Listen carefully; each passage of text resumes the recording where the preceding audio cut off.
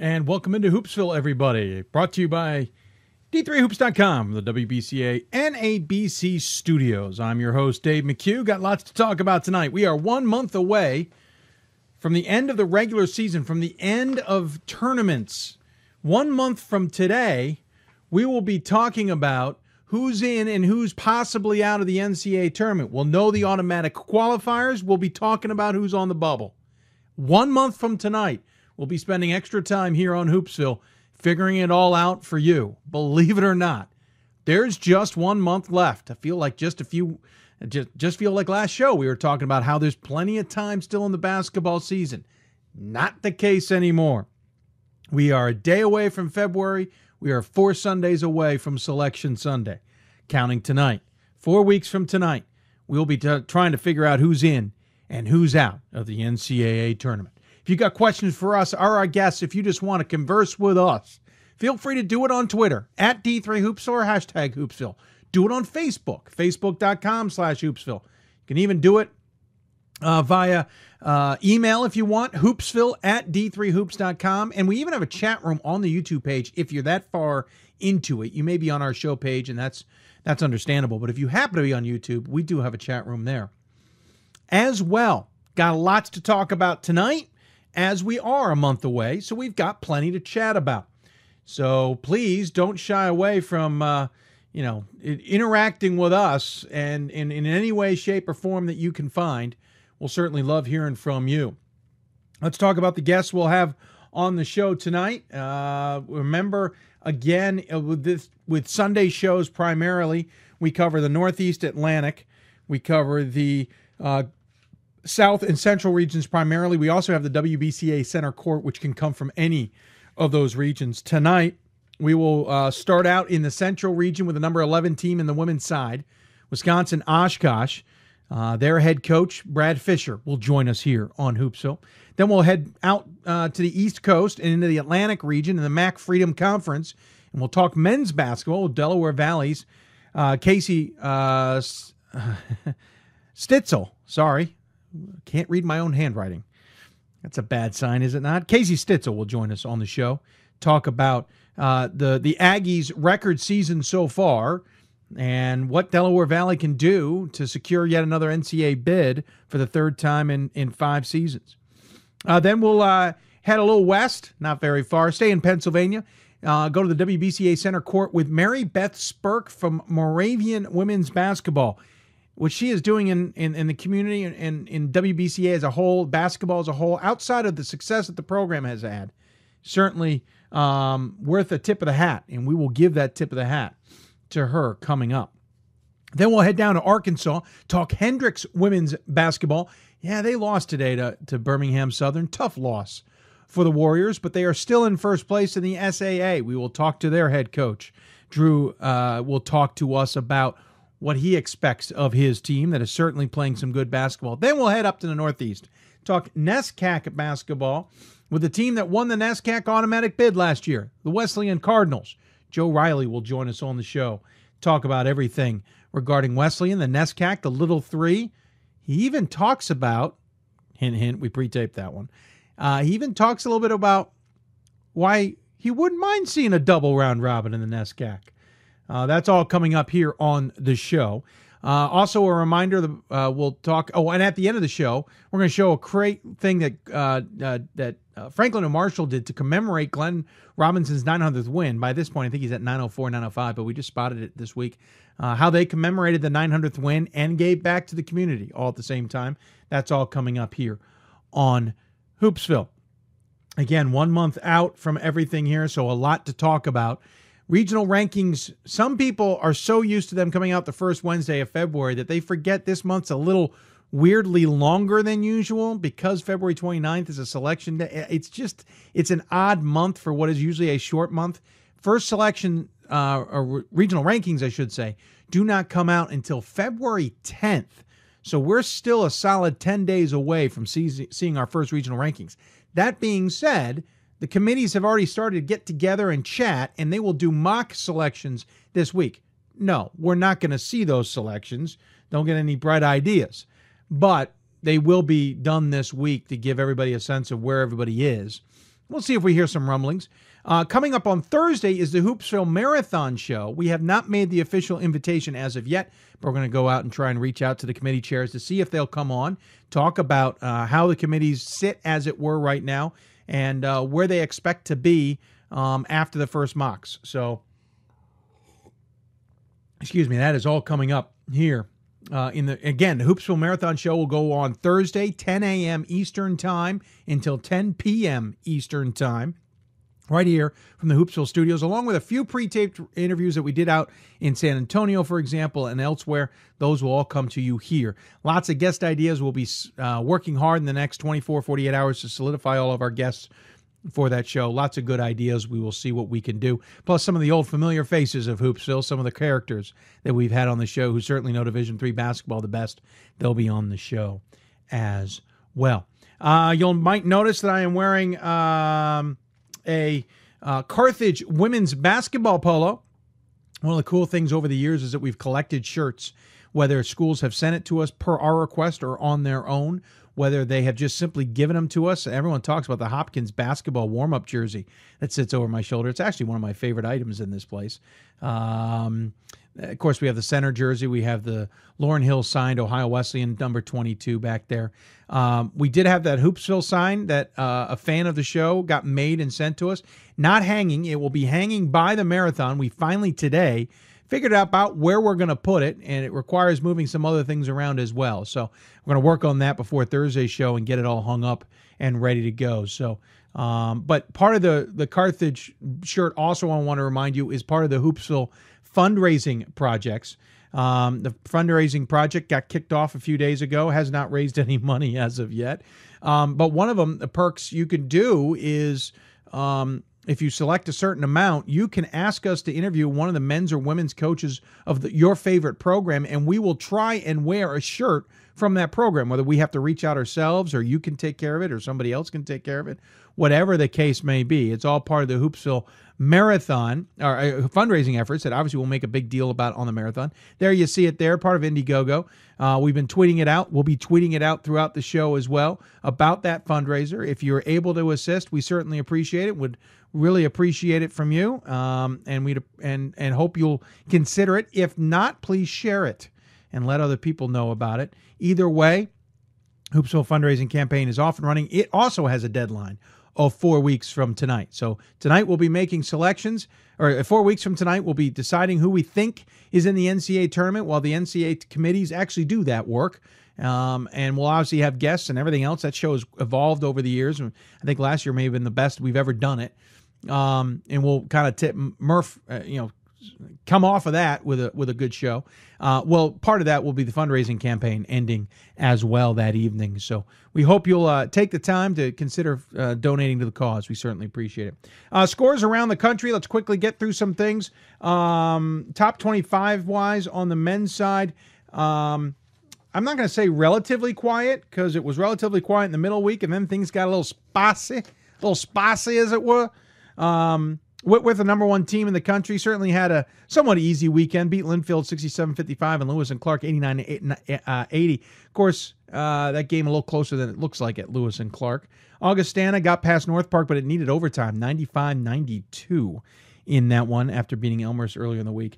Elmhurst at least got back in the winning column against Milliken. Ohio Wesleyan got back in the winning column against Hiram, 123-95. Unbelievable. Chicago had a rough weekend. Plain and simple. Lost to Emory on Friday, 69-63 at home. Then lost to Rochester today, 84-76. Coach McGrath, who remember was on the show last week, basically said just didn't play good defense. Team needs to bounce back next week. They play Emory and Rochester in that order. They'll go Atlanta to Rochester next week. Big games now there. Instead of locking up potentially or putting themselves in the catbird seat in the UAA, they have to fight to get back into first place, as Emory now has first place by a game after Emory beat Wash U today. WPI lost to Springfield over the weekend. That's of note. Roanoke, we mentioned, lost to Randolph, then lost to Virginia Wesleyan yesterday by 1 at home. That's going to sting a little bit there for Roanoke. NYU lost to Carnegie Mellon before beating Case Western. NYU now 14-3. Trinity, Connecticut didn't have a good week. Lost to Merchant Marine, we mentioned earlier, then lost to Amherst, though a close game. Gettysburg had a rough week, but we already had mentioned that. They at least got back off the schneid and beat Washington College. Salisbury lost to York. York's a surprise team. We'll try and see if we can get them on the show this upcoming marathon. Brooklyn lost to Staten Island. That stings for me as a Brooklyn voter. Brooklyn's just not proving themselves right now. I thought they were a pretty solid team. I think the CUNYAC's one of the better conferences, especially in the Atlantic region, and they're just not showing it right now. Whitewater lost 2 games this week, Platteville and River Falls. St. John's lost 2 games this week. So things are crazy in the men's top 25. Quickly on the women's side, because we're going to have to get going. We got a little late start here due to a technical glitch. On the women's side, a little bit quieter, but still some interesting results. Rochester lost both games this week. They lost to WashU on Friday 59-38, and then lost to Chicago 58-56. Rochester not doing well on the road this weekend. Number 7 will fall in the polls, to be sure. So will Capital. They lost to Wilmington, which we mentioned on Thursday's show, then followed up with a loss to Mount Union. Stevens Point lost to Oshkosh. We'll talk about that win for Oshkosh and that loss to Stevens Point and the craziest of the WIAC coming up here momentarily. Whitewater lost to River Falls. Beat River Falls. River Falls lost to Whitewater in a 17-18 game. Bluffton took its first loss of the season, losing to Rose-Hulman 57-50 on Saturday. Trinity, Texas lost to Austin 70-67. You might remember Cameron, Trinity's head coach, talking about how good Austin was. When we talked to him a couple weeks ago out in San Antonio, he talked about how good Austin was. So maybe not a surprise there at all. Carnegie Mellon lost to NYU. This is receiving votes. Stevens lost to St. John Fisher.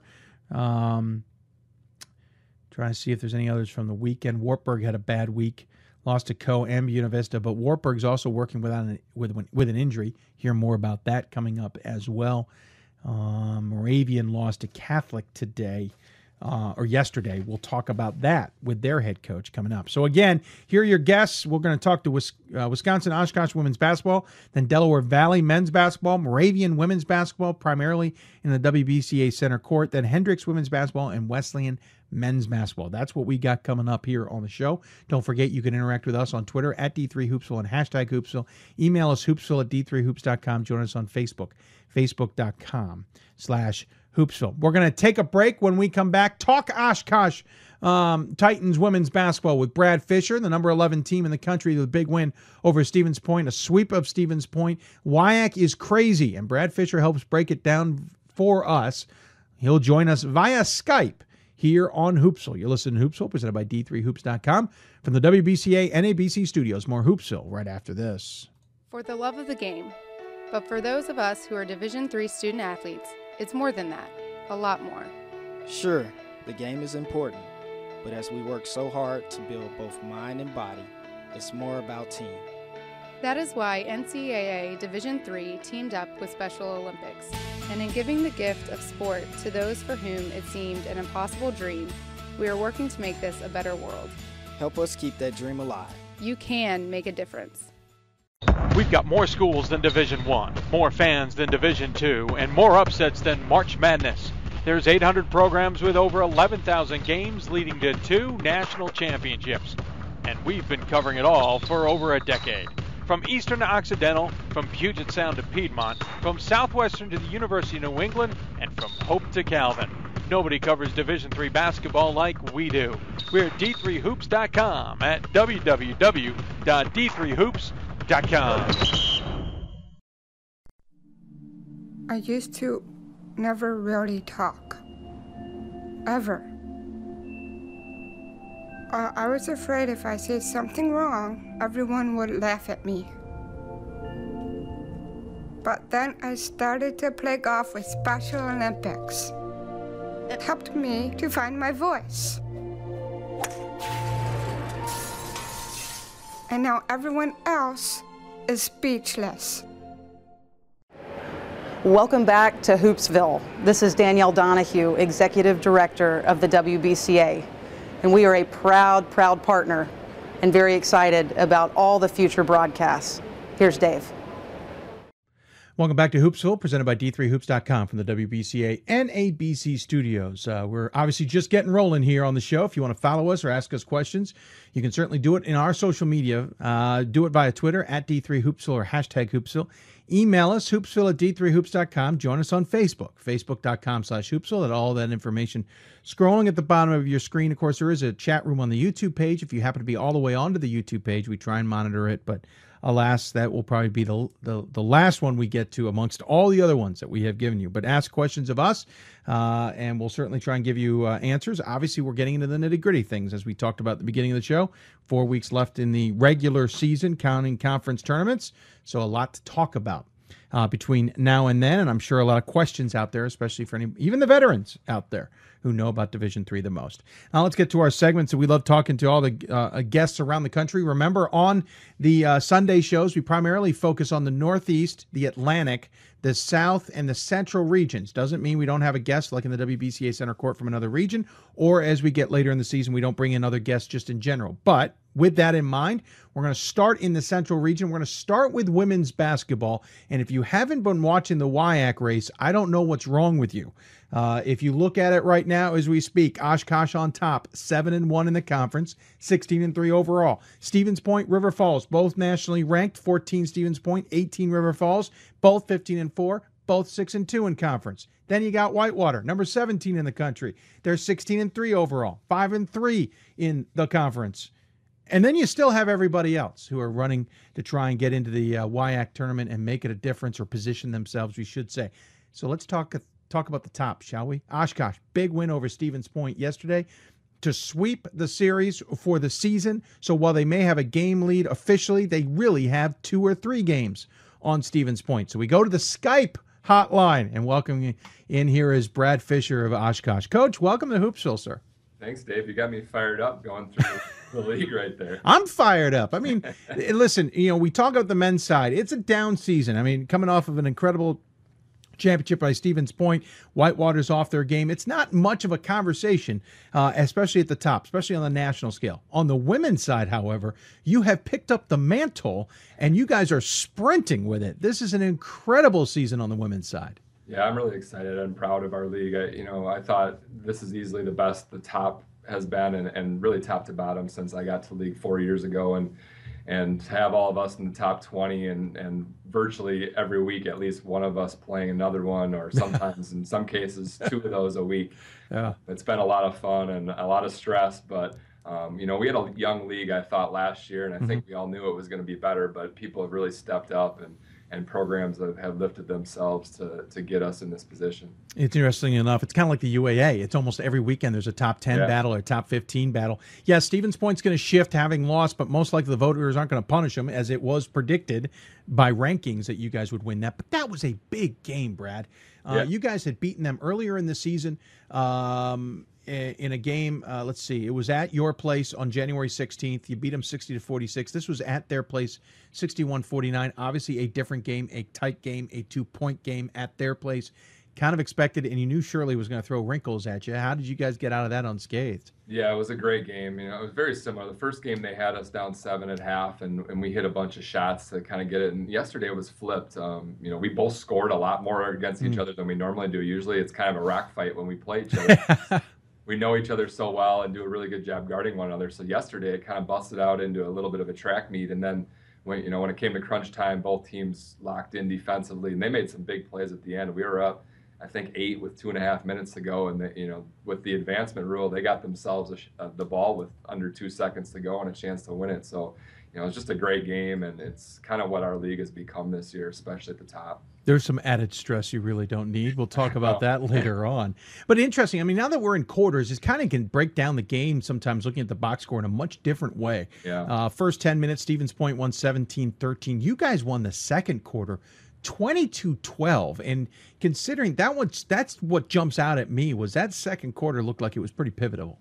Yeah, offensively, we knocked down some big shots, and that's a chance for us to start to get into our bench, and we feel like we've got a lot of depth. And so I think the second quarter, if we looked historically this year, has been pretty good to us. But that's also when we start to try to make adjustments and kind of see what they've done different since the first time. And then I think they countered us really well too. And again, it turned into a back and forth, but that stretch obviously was huge and sent us to the locker room with a good lead, and they just kept coming back though. Yeah, well, you know that was a 6-point lead, I think, at a halftime. If math does it right, you stretched it out to 7 at the end of the quarter, but they did come back. Fourth quarter, they outscored you 15-10. Both teams shot well. I mean, 47% for you guys, 45% for them. You shot about 36% from beyond the arc. They shot 40%, 5 for 14, 4 for 10. Both of you couldn't hit or couldn't really miss from the free throw line. They missed 2 out of 21 shots. You missed 1 out of 7. Rebounding was, interestingly enough, the difference, but not in a way I'd expected it. They out-rebounded you 30-19, Brad. That I'm sure is what you guys are going to be working on at practice come Monday. Yeah, our trade-off was we forced a bunch of turnovers and took pretty good care of it. But, they got to the end and they just hammered the boards, when they're down 8 and miss a shot. It was hold off the wall and see if we can pull it out of a pile, and they just did a great job, putting pressure on it, and they played with some more desperation, I thought, at the end than we probably did. And you get in that point where you're up 8, you're kind of afraid to foul and not wanting to add to that piece, but they just kept coming and fortunately we had the lead when the buzzer went, but it was a battle that we have with them almost every time we play. Yeah, turnovers 20 to 11. The difference there, you forced 9 more turnovers out of them than you had yourself. Of course, led by Taylor Schmidt, 21 points, 5 assists, 2 steals. Also, Alex Richard, 13 points. Nobody jumped out of the board on the rebounding edge, and obviously we just kind of talked about that, about how they kind of controlled that. Now, we'll talk about the rest of this conference in a minute, but that kind of gives a nice cushion on Stevens Point. You have them on a sweep with them, a game behind you. That, as I said, kind of builds a 2-3 game cushion a little bit. Yeah, we all, it's so weird. They've beaten River Falls. River Falls beat us. Yeah. We beat Whitewater. Point's got to go to Whitewater and to River Falls this week. They've just got a brutal week. So, it just kind of comes down right now to how the schedule plays out. Obviously, being able to get one on the road is huge and to finish the sweep. But, again, I feel like things can shift in a day or two because we all end up having to go to each other. We've got to go to River Falls, to Eau Claire yet, who's big and, a huge challenge for us. So, everyone's got kind of their little thing that they're going to have to battle through if they want to win this thing. So, obviously we feel good about getting a sweep with Point, but we also understand that either of those games could have went the other way. So, we've still got a lot of work to do here. I was going to say, a lot of work to go. You got 6 games left in the season before we talk about the conference tournament. You've got to go on the road to Platteville this week. You're home against Stout. Of course, Stout is 2-6 in the conference, and Platteville's 2-6 as well. So you're interesting enough. While Stevens Point's got a brutal week ahead, you've got the bottom of the conference. Not that I'm saying that's an easy shake of the stick either. My question, I've been asking this a lot of coaches this season, is, all right, you just came off a big win against Stevens Point. You now kind of play the bottom of the conference. How do you keep the team from slipping up, essentially, and taking a bad loss in the next, to be honest, 4 games? Because Eau Claire and La Crosse follow after that. Yeah, the good part is our kids honestly don't think about bad losses in our league because they've been in each of these places, and we've had, whether we've won or not, we've had an experience in the last 2 or 3 years at Platteville Stout where we were on the ropes or had to come from behind. So we've kind of seen all that, and part of the reason they have 2-6 records is because they've got 4 ranked teams that they're having to play, every week in conference. So Stout has won out of conference and won some big games, and Platteville's just got a ton of freshmen. So they're a little bit different. I think they have like 12 freshmen, and they're starting 3 or 4 at times. So they're dangerous just because every game they're starting to figure it out a little bit more. So, our kids just have such a high level of respect for our league and how hard it is, especially go on the road. So, it's not something I worry a lot about. They also play different styles. So we've really got to concentrate on focusing on a new style. And I think that distracts you from worrying about what their record is or all the other circumstances around it. Obviously, I know you're not looking that far in advance, but the last 2 games, at home against Whitewater on the 17th, on the road against River Falls on the 20th. So while Stevens Point might be taking them on now, you take them out to close the season. That can actually be a good thing, so keep you guys kind of really focused right towards the end. But at the same time, it puts a lot of pressure right up to the end. You don't get a break necessarily before heading into conference tournament here. Yeah, it's a big challenge. But last year we had the same. We finished with Superior and then Whitewater and then Eau Claire, who were the top. Yeah. We lost all three of them. So we didn't handle it very well last year. Yeah. I think we understand again. We were in a great position going into the end of the season last year and let things slip away a little bit. So that I think has taught us that we need to worry about Wednesday and again, who knows what can happen in between. Yeah. They all have to play each other. We've got to go on the road a couple times. Things may look completely different by that time. They may not be as big of games then as they look like right now. So it's not really a thing I've been worried about with our players that we have to circle games, because every game in this league for as long as I've been here feels like you've been through a fight when you're done. We'll talk about your team in a second, but one more thought on the WIAC.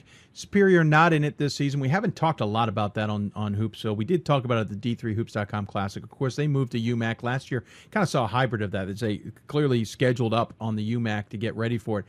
We made a comment in Vegas that has stuck with me the rest of the time. Superior going to the UMAC improved 2 leagues. It improved the UMAC greatly because Superior comes in and changes the level of competition. It looks like it improved the WIAC too, because yes, 2 less games, so you don't beat each other up as much in the conference.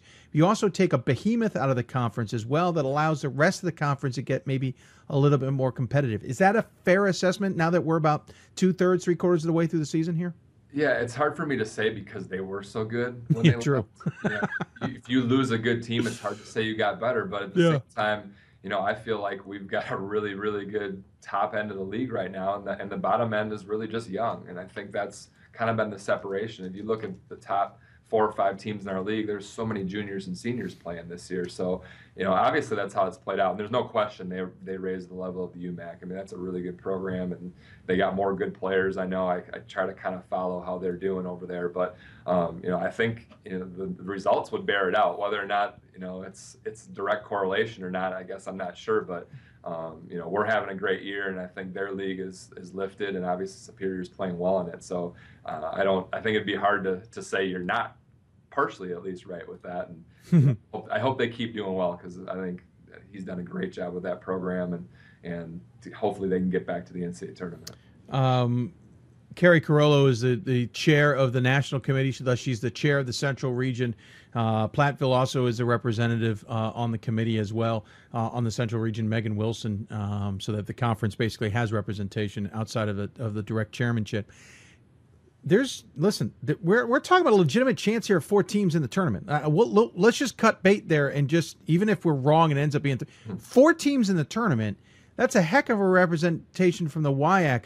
What can you and the others do to A, secure that, and B, take advantage of that? I mean, you guys got to the second round against Calvin last year. Yeah. Can we is the WIAC to watch out for this year and maybe undersung a little bit?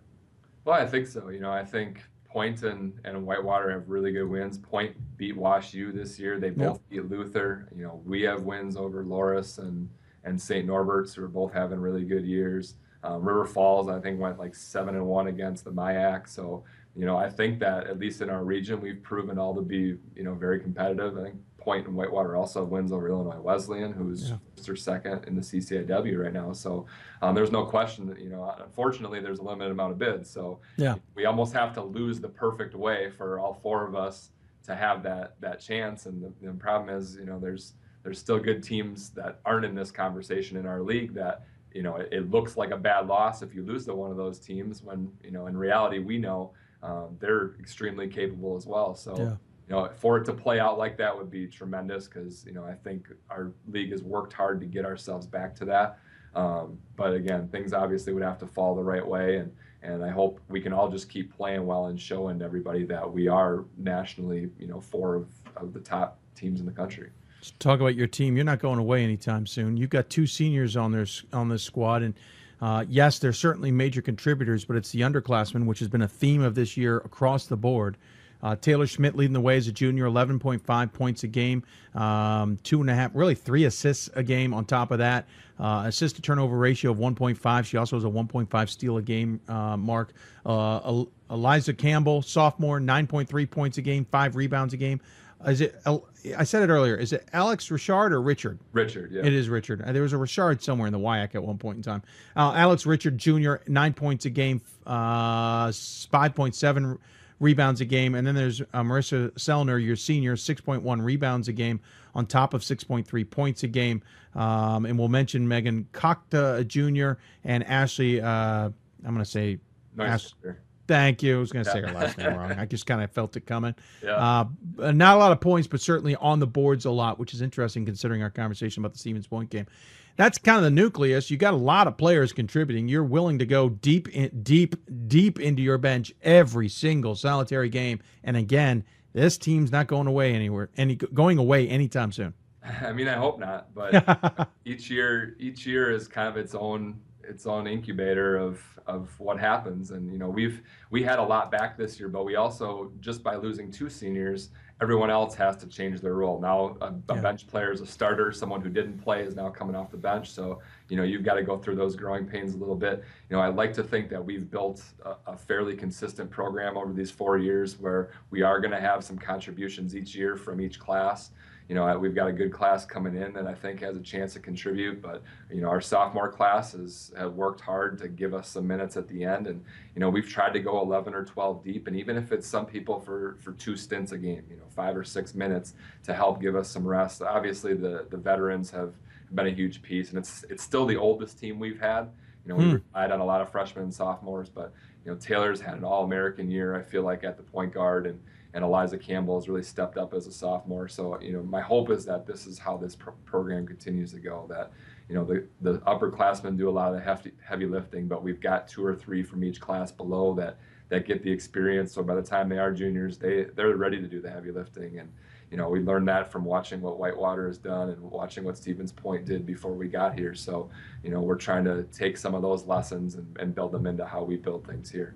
You're only in your 4th season, which is shocking in the long scheme of things. You did a long time assistantship, both at La Crosse, obviously at D2. Forgive me, I just blanked. UW Parkside. Yeah. Parkside. I was going to say Platteville. I'm like, that's not right. It's the other P. Parkside, and I had it in front of me and lost it. But you made an impact immediately. 20-6, 26-4, 23-7, now 16-3. I know every coach would say that's exactly what they planned on when they walked in the door. But at the same time, you talk about the youth of this squad. How have you been able to be so successful with what has been a young team for most of this? Our kids are talented, I think. I would love to take more credit, but ultimately, ultimately when the lights go on and the ball goes up, we don't have a ton of control. And the great part about our kids is they've bought into what makes our program run. And someone like Taylor is okay with averaging 11 points a game and only getting 7 or 8 shots, maybe, or 10 shots. For these 4 years, it has been so balanced. And, if you look at our averages, none of them jump off the page from a scoring standpoint. No. We don't have a lot of leaders in scoring minutes for sure, but they've bought into being a piece of the puzzle. So, I give that first group that we have a lot of that credit because they put everything aside and said, we're willing to do whatever it takes to try to win. And, they started to give us the confidence in what we were doing. And then Taylor and Alex and Morgan, that class came in as freshmen and had a great year right away. And we've tried to kind of ride that and make our improvements along the way and learn our lessons as we go. And, we've learned something from being in 2 NCAA tournaments, and now we have to try to keep moving things forward. Our theme at the start of the year was, can we go from good to great, and how hard that jump is. Sure. And the enemy of great is good. And, you start to settle in at being okay with just being a good program.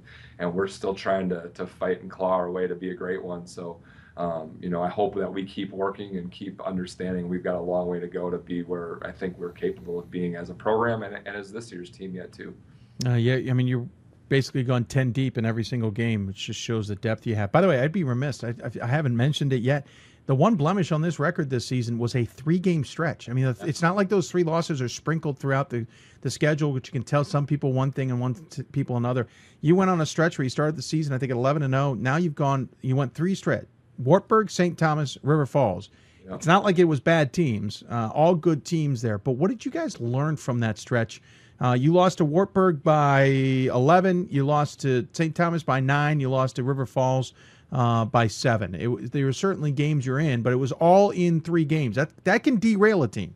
Yeah, and there was definitely some nerves internally, I think, about that. It was right after Christmas, and anything I talk about from those 3 games would sound an excuse, and the reality is Wartburg and St. Thomas and River Falls are really good, and they played better than we did. They coached better than we did, for sure, and definitely shot better. We shot really poorly, which they obviously have something to do with since they're all playing defense on us.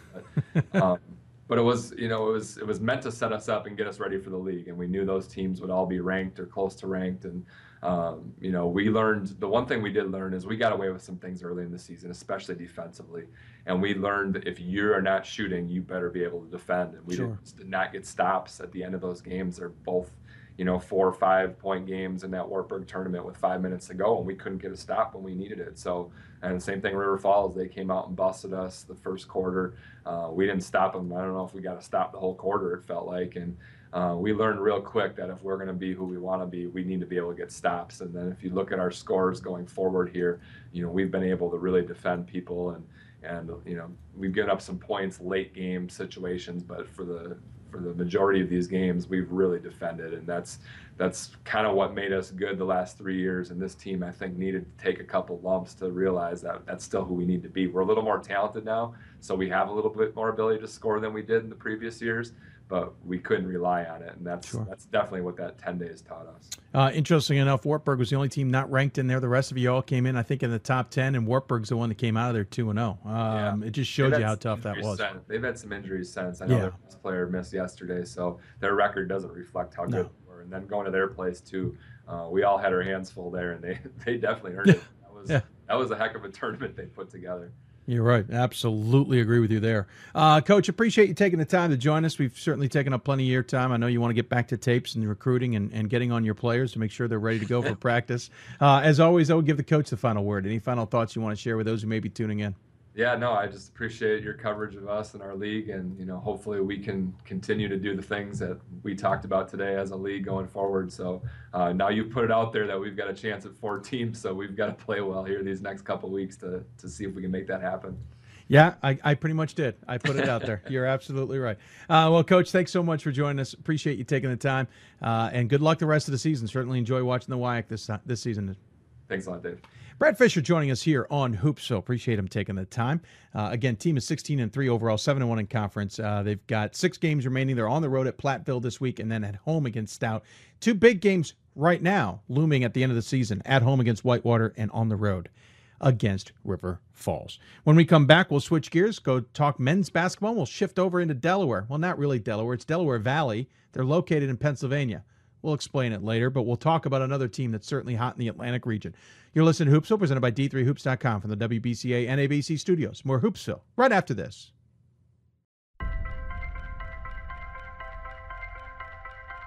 I'm a Division III student athlete, and I know how powerful words can be. The term gay doesn't mean stupid, lame, or less than. So I pledge to speak up if I hear the term gay used in a derogatory way or any other homophobic terms. If you can play in Division III. I'm a Division III student athlete, and my teammates unconditionally accepted me as part of their family. So now I pledge to do the same for others. If you can play in Division III. I'm a current Division III student athlete, and I remember how intimidating the first year of college can be. So if you're a first-year student athlete and nervous about coming out as LGBTQ, I pledge to stand by your side as your ally. If you can play Division III. I'm a Division III student athlete, and I believe student athletes can help break down the barriers of exclusion. I pledge to support and encourage my teammates to support my campus's LGBTQ student group by volunteering and participating in events. If you can play in Division III. I'm a Division III student athlete, and I believe that everyone should be educated on LGBTQ issues. I pledge to work with my athletic department and my campus to foster dialogue and create a community of support, respect, and pride. If you can play in Division III. We are Division III student athletes, and you can be too. If you can play in Division III.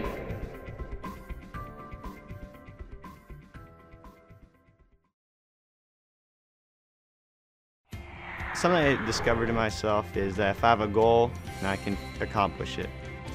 It's a well-rounded experience. at a Division III school, you primarily a student athlete, so the school is really shaped around you developing yourself as a complete individual. It helps a lot that you have a family with your team that can guide you.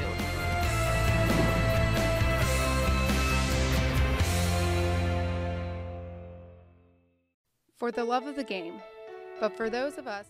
And welcome back to Hoopsville, everybody. Hope you're enjoying the show, presented by D3Hoops.com from the WBCA NABC studios. If you got questions for us, tweet us at D3Hoopsville or hashtag Hoopsville. Email us, hoopsville at D3Hoops.com. Join us on Facebook, Facebook.com/Hoopsville. I want to thank Brad Fisher for joining us from Wisconsin. Oshkosh, women's team certainly playing pretty good basketball. Worth watching that race out there in Wisconsin. I thought it couldn't get better than the last few years, and it has clearly gotten far better this season. We'll probably be talking to Wisconsin and Stevens, or I should say Whitewater and Stevens Point and others as the season moves on. Now let's do as we said. We'll move back to Pennsylvania this time. Head to Doylestown. Talk men's basketball on the Mac Freedom side. Haven't talked a lot about the Mac Freedom this season. DeSales was at the Hoopsville Classic. It was nice to see them there, see Scott Koval. Got a chance to see what one of the top teams is going to look like. The other top team, though, right now is Delaware Valley. Of course, it's Delaware Valley University now. Lost their first game of the season, then went on a tear. Lost the last game of the 2015 portion of their season to Trinity, Connecticut. Have lost once since, but have won on 4 in a row, 6 of their last 7, and are in pretty good control of the Mac Freedom for now. DeSales is lurking. So let's go to the Hoopsville hotline and talk about it all with their head coach, Coach Casey Steitzel. Coach, welcome to Hoopsville. Thanks, Dave. I appreciate it. Thanks for having me. Absolutely. Appreciate it as well. We're going to get to your game yesterday in a minute. All right. Cool. Because you guys had a crazy finish. I got it not only from your SID, but I got it from Gordon Mann. The description's beyond comprehensible. I want to get to other things first. We'll get back to it. First off, start the season with a loss to Alvernia. Now, this isn't a team that's usually good at the end of the season. It hasn't been good at the beginning of the season. You know, I've talked to a lot of people about how that can derail a program. You guys got right back on the horse, and you guys just started rolling through competition after that. But not competition that's going to kind of bring you guys to the forefront for everybody. This seems like a season that's been building, in other words. Yeah, I mean, Alvernia, when we scheduled that game, to make obviously a program like Alvernia, they've won the Commonwealth 3 straight years. Yeah. Go to their place, which is a tough place to play, just like our gym is. It reminds me a lot of our atmosphere that we have at Del Val. And we were playing 4 freshmen in that game. We were without our starting point guard, Zach Sly, who was Rookie of the Year 3 years ago. We were just kind of like a deer in headlights. Yeah. And we kind of... It's funny because we practiced the next day. We practiced next morning, went right back at it. And we probably had one of our best practices of the year. And I actually, after practice, I said to my staff, I said, for a young group to bounce back on a Saturday morning practice at 10 a.m., to have that type of energy, that gave me really good confidence that this team was, was going to bounce back and keep learning from the mistakes they made during that game. And every game since then, we get a little more experience, and it's a great group to coach, and I hope we can just keep getting better every day. Excuse me. There's plenty of stories amongst your team. We've had a couple of regional writers put some great stories together over the years, of course, just recently, talking about your main guy there, and it kind of tells me a lot. You guys are truly about family, and to see them respond like that the next morning is kind of preaches to that, doesn't it? Yeah, we have great captains.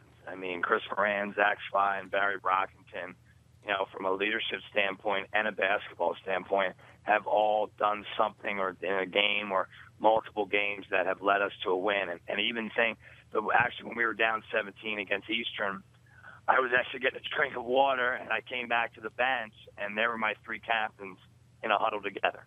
And the rest of the guys were shooting around and warming up for the second half, and those 3 captains were talking. And I turned to my staff. I said, you know what? I think we're going to get back in this game. And that's the type of seniors we have. And they didn't let that Saturday practice become anything else than a day to learn from our mistakes and get better. And that's one of the reasons why we're having our success. Every coach will tell you have to have good leadership. You You have to have good seniors, and we definitely have both. Off to a record start, because technically that's what we still call it when we have to talk about how good the season has begun at 16-3 overall. Of course, it could have been 15-4 if not for a comeback yesterday against Eastern, down 17 points. You come roaring back in the second half. According to Gordon Mann, I believe he put it, you guys were up about 2, I think, with about 40 seconds left, and still had to hit a not-so-quite buzzer beater that was a buzzer beat. We'll get into that in a minute. to pull this one off.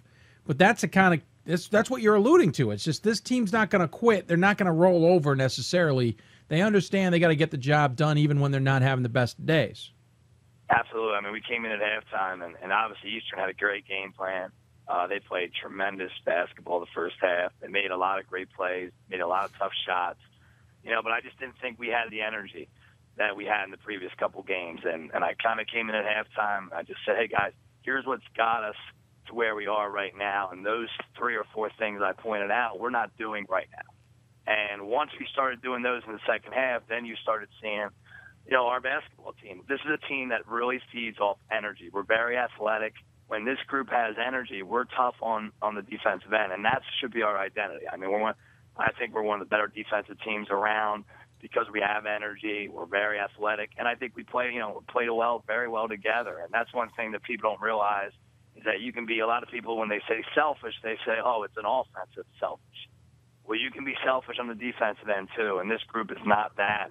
And, it was an unbelievable comeback. I mean, I almost had about 10 heart attacks, I think, in the last 5 minutes, as you can tell with my voice. It was still hurting from yesterday's game. The atmosphere was crazy. We had almost probably 1,000 people in there. That's awesome. A huge reason why we were able to get that comeback is the crowd and how much of an atmosphere we have at Del Val. Crowd also almost cost you the game. And let me go over something here. You guys hit a three-pointer. The clock didn't stop, but it's not like we're talking seconds here. We're talking about 0.3 seconds. Sure. It goes through. Eastern's walking off the floor. The horns sounded. The crowd takes to the floor. Refs come together and say, you know what? In reality, there should be 0.3 of a second left. And then they they give you an administrative tech for the crowd. Now, this happened in a D2 women's game earlier this season. Right, and it caused some outrage because it ended up costing the team who hit the shot the game.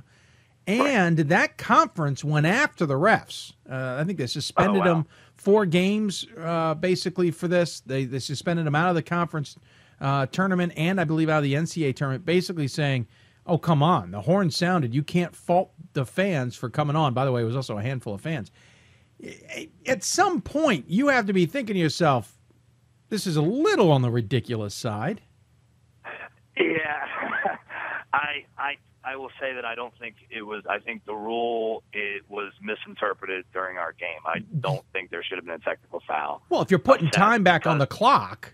Yeah, because when the buzzer goes off, you can't expect 18 to 22-year-old kids. Right. Oh, wait a minute.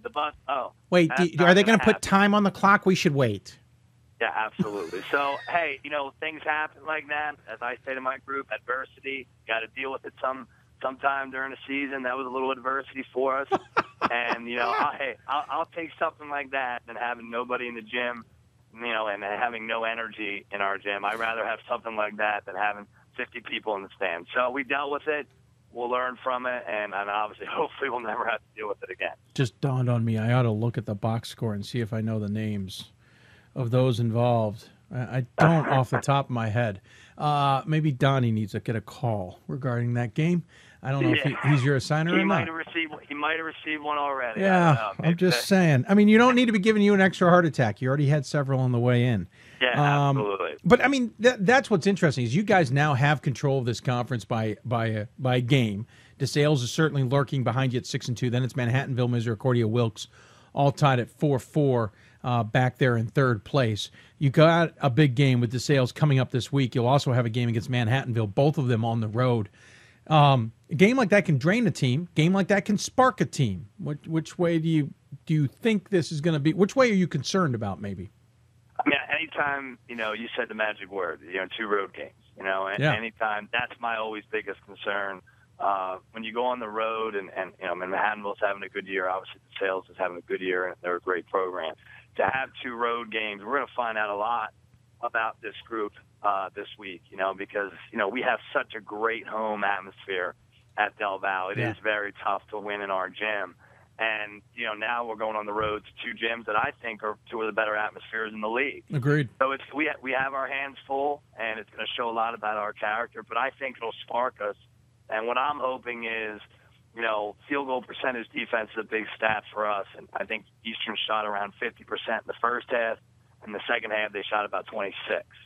And really the only thing that changed, that was not X's and O's. The only thing that changed was our mentality and our energy level. So I'm hoping our guys can really, very beneficial to learn things through winning. Because a lot of times, sometimes you have to learn lessons through losing. And we were able to learn a lesson on Saturday and still win, so I'm hoping that sparks us here this week. You have 4 seniors, a ton of freshmen on this squad. It feels like this is the year you got to take advantage of to some extent. Chris Moran leading the way as a senior, 18.9 points a game, nearly 10 rebounds a game. Kimbrough, is it Tyleek?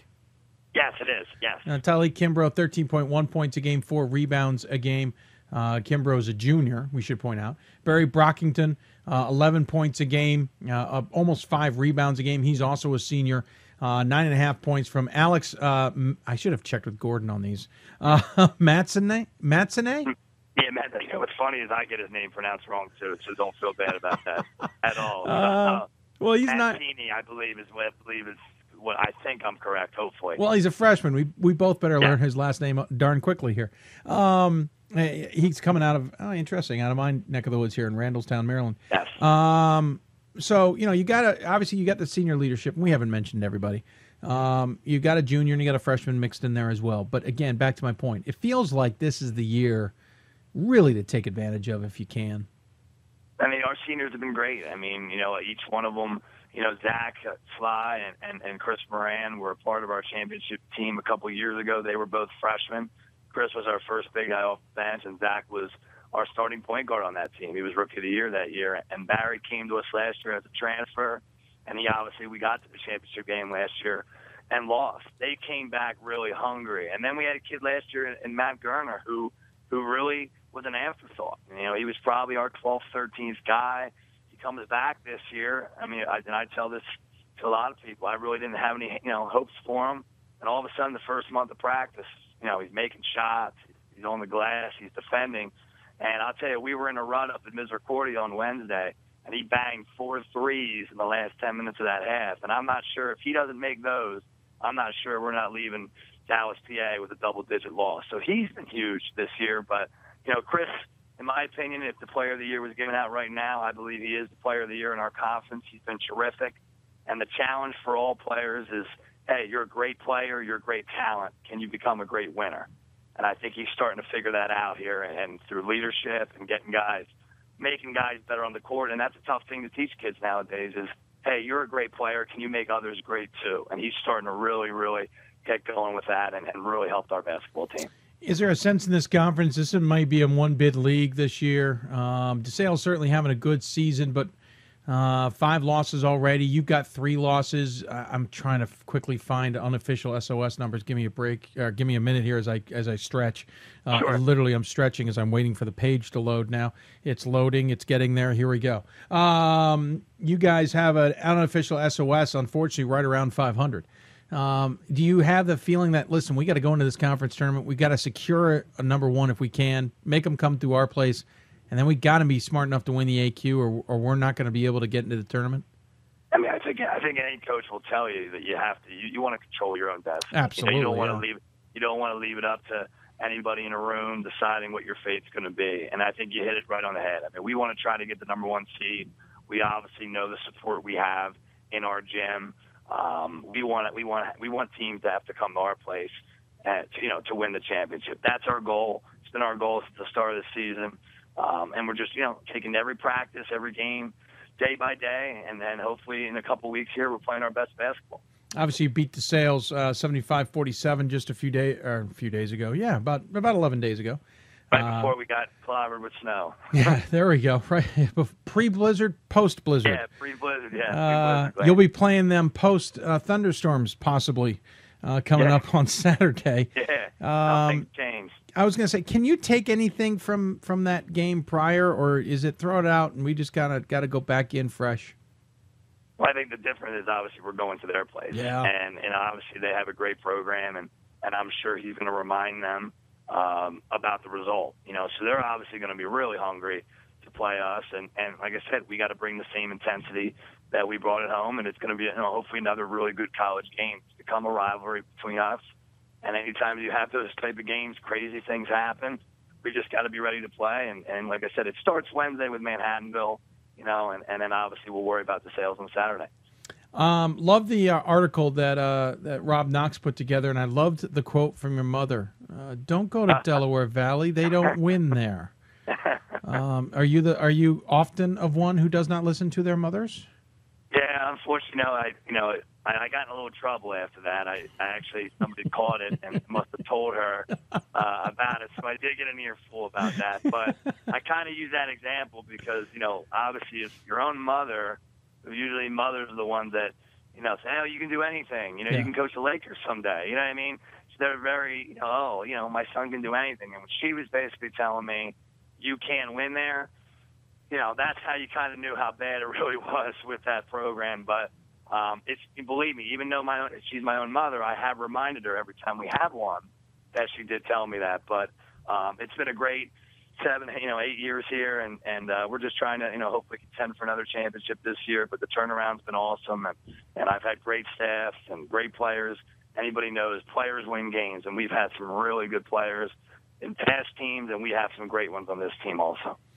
Well, I appreciate you taking the time to join us and talk about the Aggies. Looking forward to seeing how you guys do the rest of the way. As always, though, we give the coach the final word. Any final thoughts you want to share with those who may be tuning in? Well, I appreciate you having me on. It really means a lot to me and my program. And I just want to give a shout out to my staff. They've been great this year, and they've made my job really easy. And I want to give a shout out to my captains.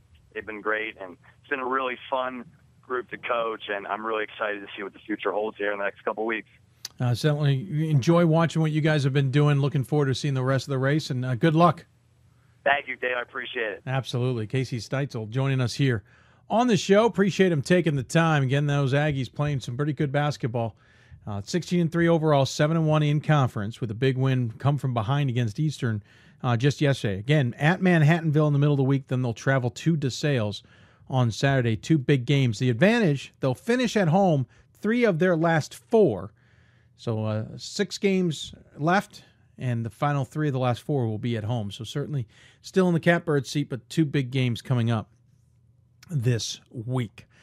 Don't forget about the Hoopsville fundraising efforts. We'll talk more about it at the end of the show, but we want to mention them as well. If you ever want to, we've been tweeting it out. Go to our Twitter page, d3hoopsville.com. You can also go to that's our webpage, d3hoopsville.com. You can find more about the fundraising efforts there. You can also find it on our Twitter account at d3hoopsville or hashtag Hoopsville, tweeting it out accordingly there as well. Certainly any help you can have. The Banshee has tweeted us about thoughts on UMass Dartmouth's Jordan Resendes. We'll get back to you about him. Banshee, we got to get to commercial break and on to our next guest, but I will get back to you on my thoughts on him. Maybe after the break. We'll see about my timing here. You're listening to Hoopsville, presented by D3Hoops.com from the WBCA NABC studios. Coming up next, we go to the WBCA Center Court. We'll talk Moravian women's basketball with Mary Beth Spurk. Sorry. I am having all kinds of issues writing down notes these days. Mary Beth Spurk joins us on the show. Love having MB on. We'll look forward to talking to her coming up, and what she does in the community is spectacular work. It's all coming up. You're listening to Hoopsville, presented by D3Hoops.com. More Hoopsville right after this.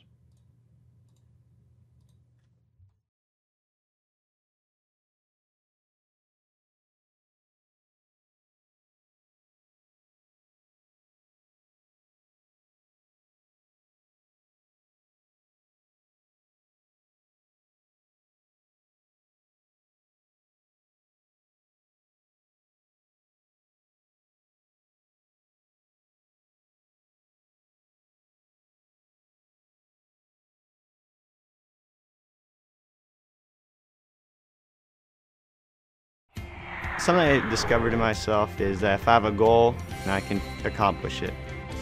It's a well-rounded experience. At a Division III school, you primarily a student athlete, so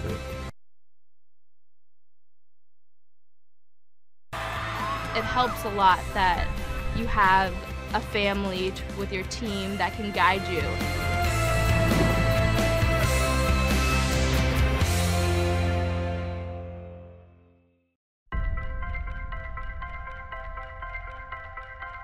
I'm a Division III student athlete, and I know how powerful words can be.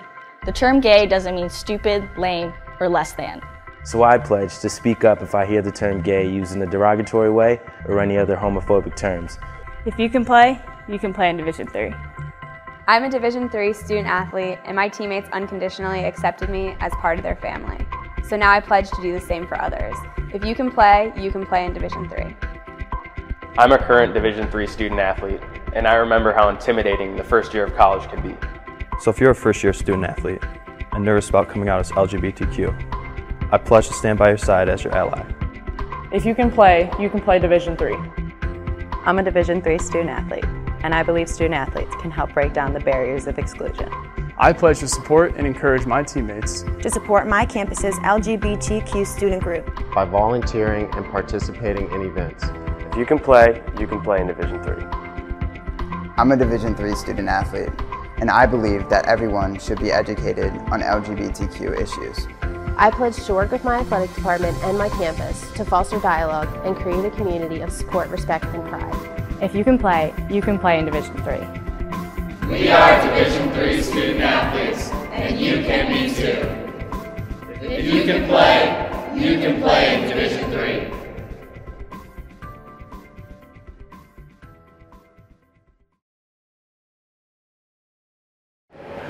Welcome back to Hoopsville. This is Danielle Donahue, Executive Director of the WBCA, and we are a proud partner and very excited about all the future broadcasts. Here's Dave. And thank you to her. Welcome back to Hoopsville. Presented by D3Hoops.com from the WBCA NABC studios. If you've got questions for us, tweet us at D3Hoopsville or hashtag Hoopsville. Email us hoopsville at D3Hoops.com. Join us on Facebook, Facebook.com/Hoopsville. Ask us questions, share your comments, etc., etc. The Banshee asked us about UMass Dartmouth Jordan Resendez, which we will get to. You're welcome to do it. Of course, in 4 weeks, we'll be talking about who we think's in and out of the tournament. That's a perfect way to interact with us as well. You can all do that. Of course, it's on the bottom of your screen if you want more information. Don't forget about the Hoopsville fundraising efforts as well.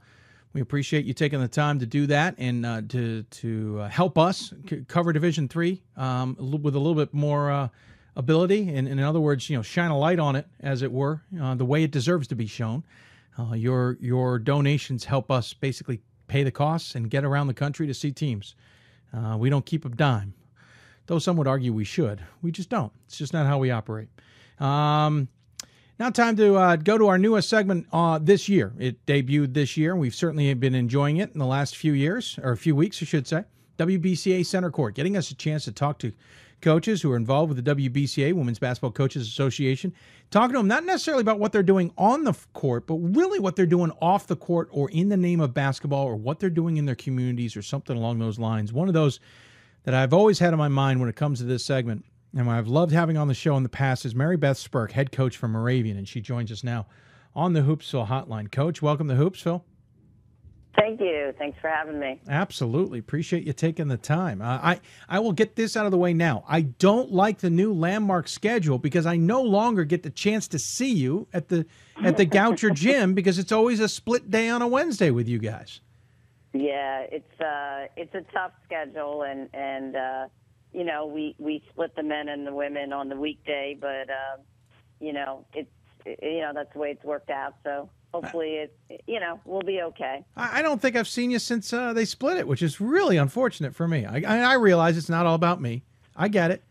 But I enjoy usually seeing you at the Goucher game. Now I just got to get to Moravian. That's obviously the plan here. That's exactly it. You gotta come up to Bethlehem and check us out. We'll talk about your team. We'll talk about the conference in a bit. But the whole point of this segment is really to talk about what you do outside of just coaching a basketball team, which you're now doing for 28 years at Moravian and doing pretty darn well. First and foremost, for the 6th straight year, you're on the WBCA Board of Directors, and just that alone takes on a lot of responsibilities. It's you, it's Pat Manning at Williams, it's Krista Cuddy, I believe. Am I correct? Down at Emory? Thomas Cuddy. Thomas Cuddy, yep. Down at Emory is the other one who's on the Board of Directors. Certainly seems like something you love doing. Yeah, it was an opportunity for me to get a little more involved. I've been on, a bunch of committees. I've been on the NCAA regional committees over the years, and I've been on the NCAA or the WBCA or Kodak All-American Committee. I've been the chair of it for a lot of years, and so when the opportunity came up to be involved even and more so as on the board of directors, I jumped at it, and it's really been great because you get to work with not only great people at the WBCA, but also you meet some Division I and Division II coaches that you maybe wouldn't have a chance to meet otherwise. Obviously, you're involved with that. You're also involved in some other things with the WBCA. So you keep your hands busy. You also keep your hands busy in the community. We'll get to that in a minute. But what is it about giving back, and how much has changed with the WBCA in your tenure? Well, it's changed a lot. The CEO, our new CEO, Danielle Donahue. Yeah, she's been terrific. I think just again becoming more of almost a business type of atmosphere, which you have to do, and you have to compete, out there, and that kind of model. So that, for me, to see that transition has been unbelievable. Just her way of running things, and the WBCA office all the time, and all the back. When you just show up at the Final Four, you think it's easy, but when you realize all the other stuff that's going on with the awards, with just the running of it, and day-to-day operations, it's really commendable what the entire staff does there, and then all these coaches that give of their time that are on the board. It's time consuming, and none of the coaches on the board are getting paid extra. At least I don't know they are. I mean, maybe everybody else is, but I'm not. No. I was going to say, they didn't tell you? They got you for free. I know. But it is amazing when you think of it. That we're doing it because we do love the game and we want to give back. And I think for me, it really, this career, coaching career, it has been great for me personally. And so if I can give something back to some younger coaches or even, coaches that have been around for a while, I just think it's important to do that. And so I even though some days, and we have a couple calls coming up next week, some conference calls, it takes away from maybe your own team and some game planning, but I think it ultimately is worth it. Well, you're obviously the Moravian Associate Athletic Director and SWA on top of that. You volunteered at the NCAA-sponsored Yes Clinic for the last few years at the women, or at least for a couple years at the Women's Final Four. Right. You're involved with the WBCA on top of that, but you're also very involved with stuff back at Moravian. You guys will be hosting coming up this weekend, the February 6th, really the whole week. Right. The Play for K week. You guys, Moravian in general, one of the top fundraisers in all of Division III for this event. You really take this to heart. I do, and I think it's not just me. I've been lucky enough to have great assistants and a great community at Moravian that really embraces it. It's the whole community, my team, the community. We were in New Jersey today at Springfield, at Dayton High School. Mm-hmm. We had about 150 kids there, and all the proceeds are going towards the the fundraiser.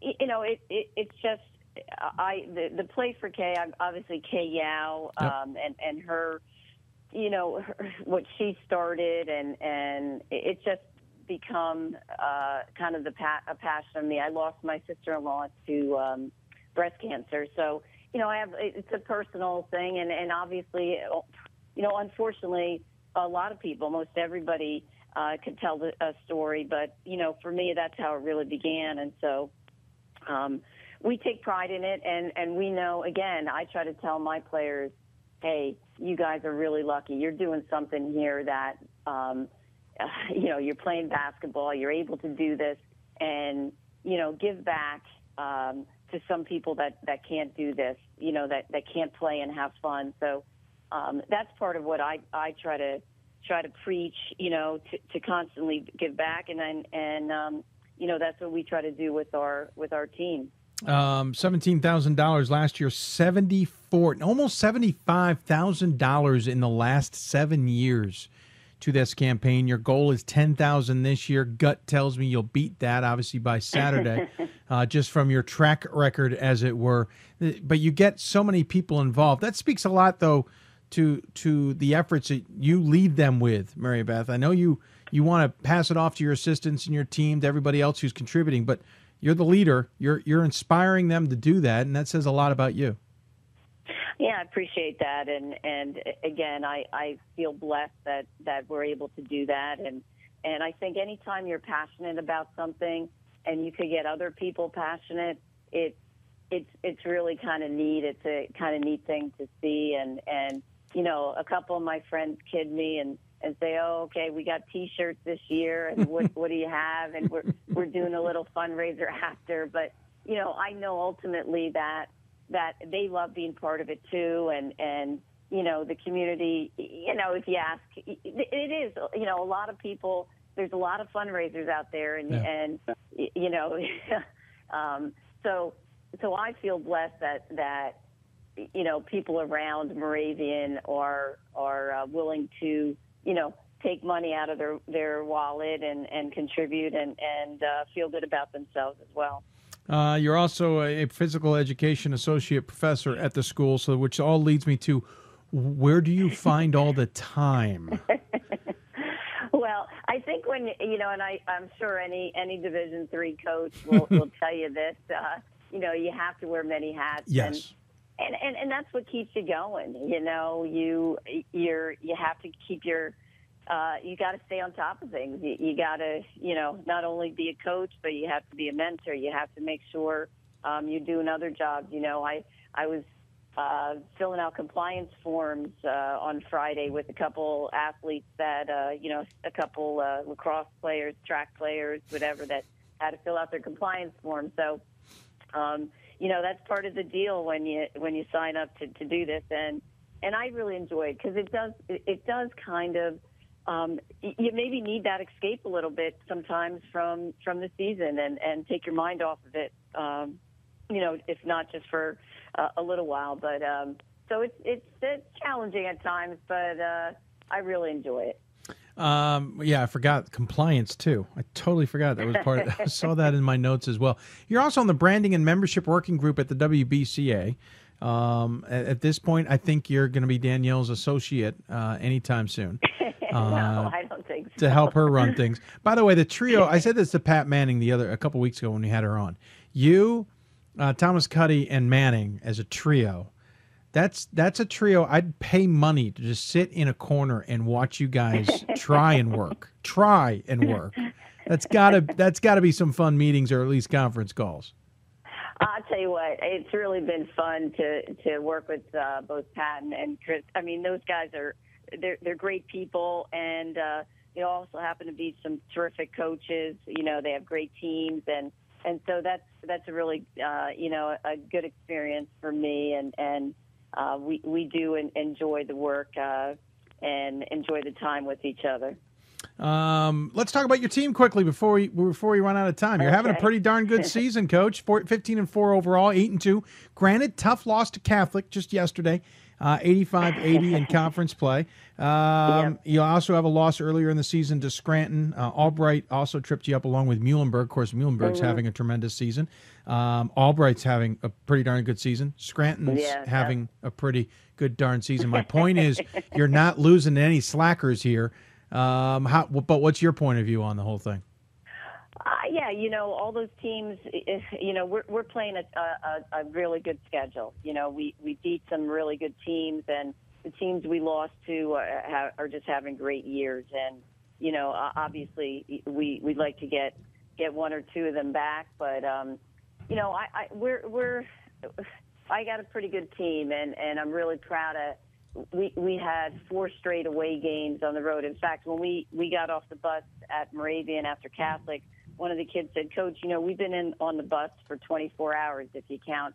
We were at Juniata Monday, we were at Merchant Marine Wednesday, and we were at Catholic on Saturday. So it was a rough week for us, and we started it off with the following Wednesday at Scranton. So I have a good group. I got a great group of seniors, good leaders, and I have a couple young kids that have been playing well. So we're, if we could, keep on playing well and hang around, I think, come playoff time, we're going to be a little dangerous because we can score, we can put up some numbers, and if we play some solid defense, we'll be right there, and hopefully, that's where what we want to do, get into the conference playoffs and then take it from there. Only a handful of seniors on the squad. Well, you got 4 seniors and a graduate student, so more seniors than I was giving you credit for. More seniors than that. Jeez, I can't even read. I got new glasses, new contacts. They're not helping me. Let's see, 2, 4, 5 seniors, 6 seniors and a graduate. There we go. Right there you go. Yeah. But I mean, it's a lot of group. leadership.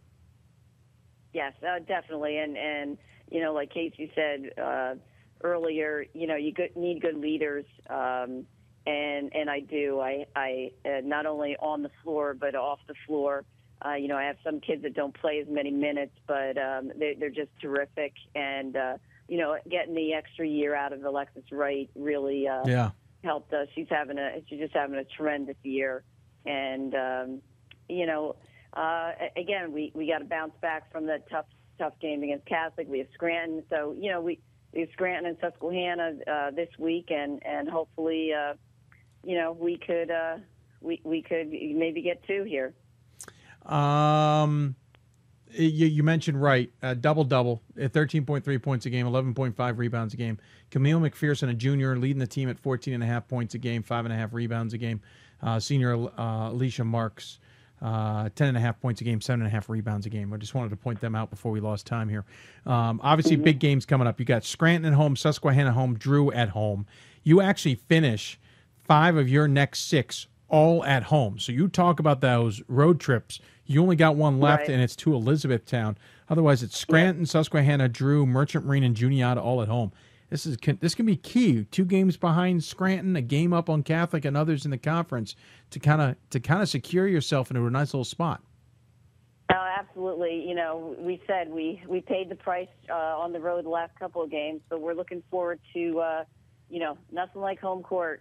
Nothing like it. And we get a great crowd, and we're going to need it, and we're excited for the next couple of weeks, and hopefully we could get in and do some damage come playoff time.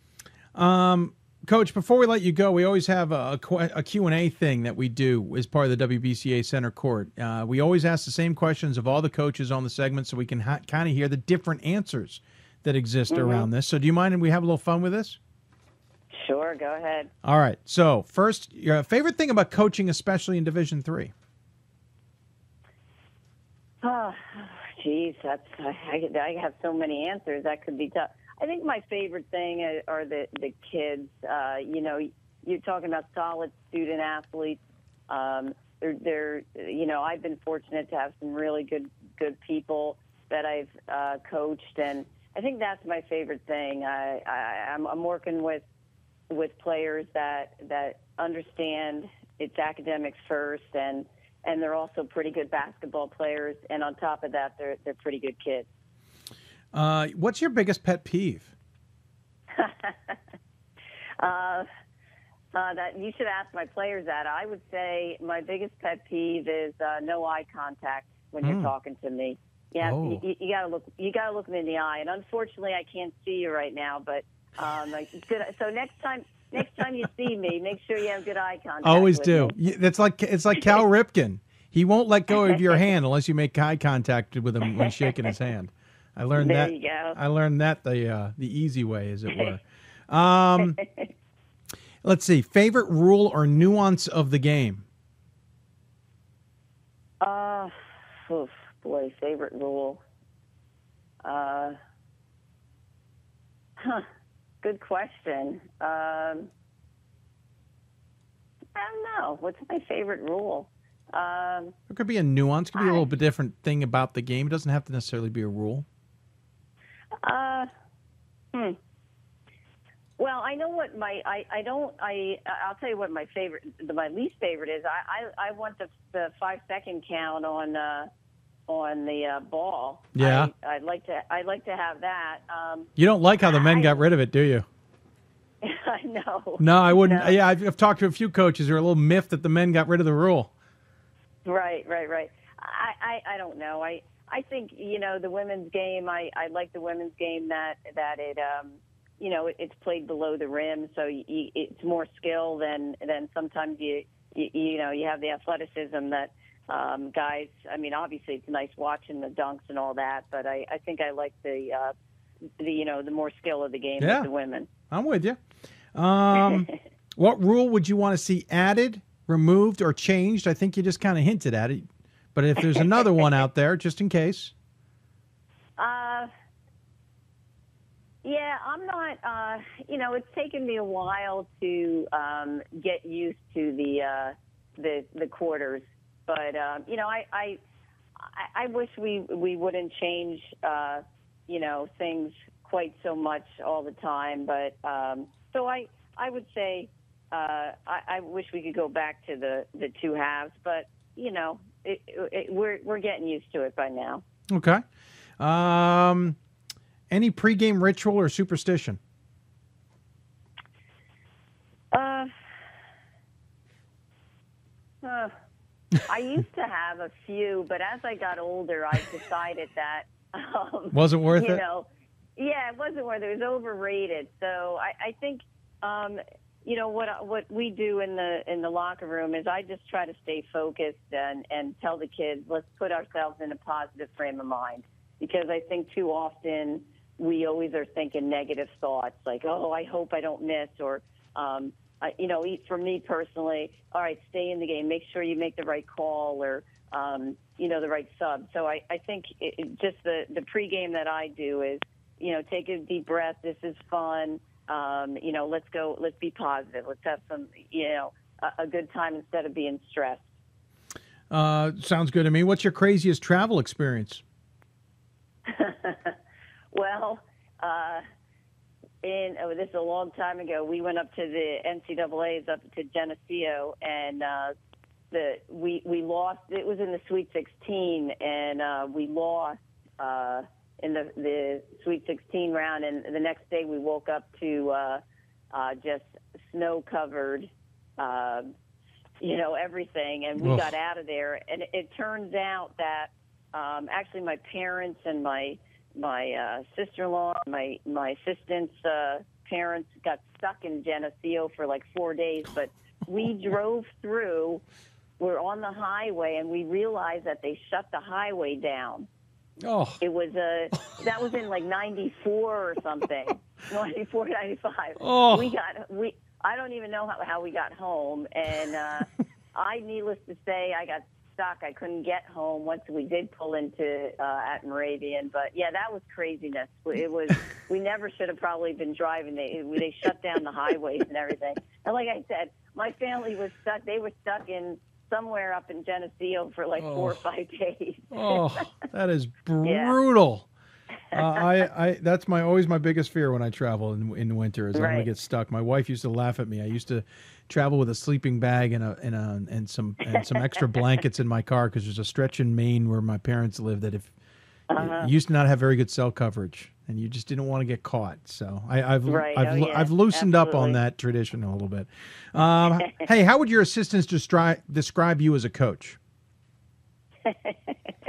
Well, they tell me, because I have a couple of assistants that have played for me, so they always tell me that I've gotten soft, that I'm not as, I can't believe you let them do that. Or in fact, they said it to me the other day, and I don't even remember what happened, but they said, "Oh, you would never let us do that when we played." So I would say that I've gotten softer, but I don't know. I think they would say I'm pretty intense and I'm competitive. But I also realized you got to have some fun while you're doing this, and so I would say they probably would say I was intense, but could laugh as well. Pretty good.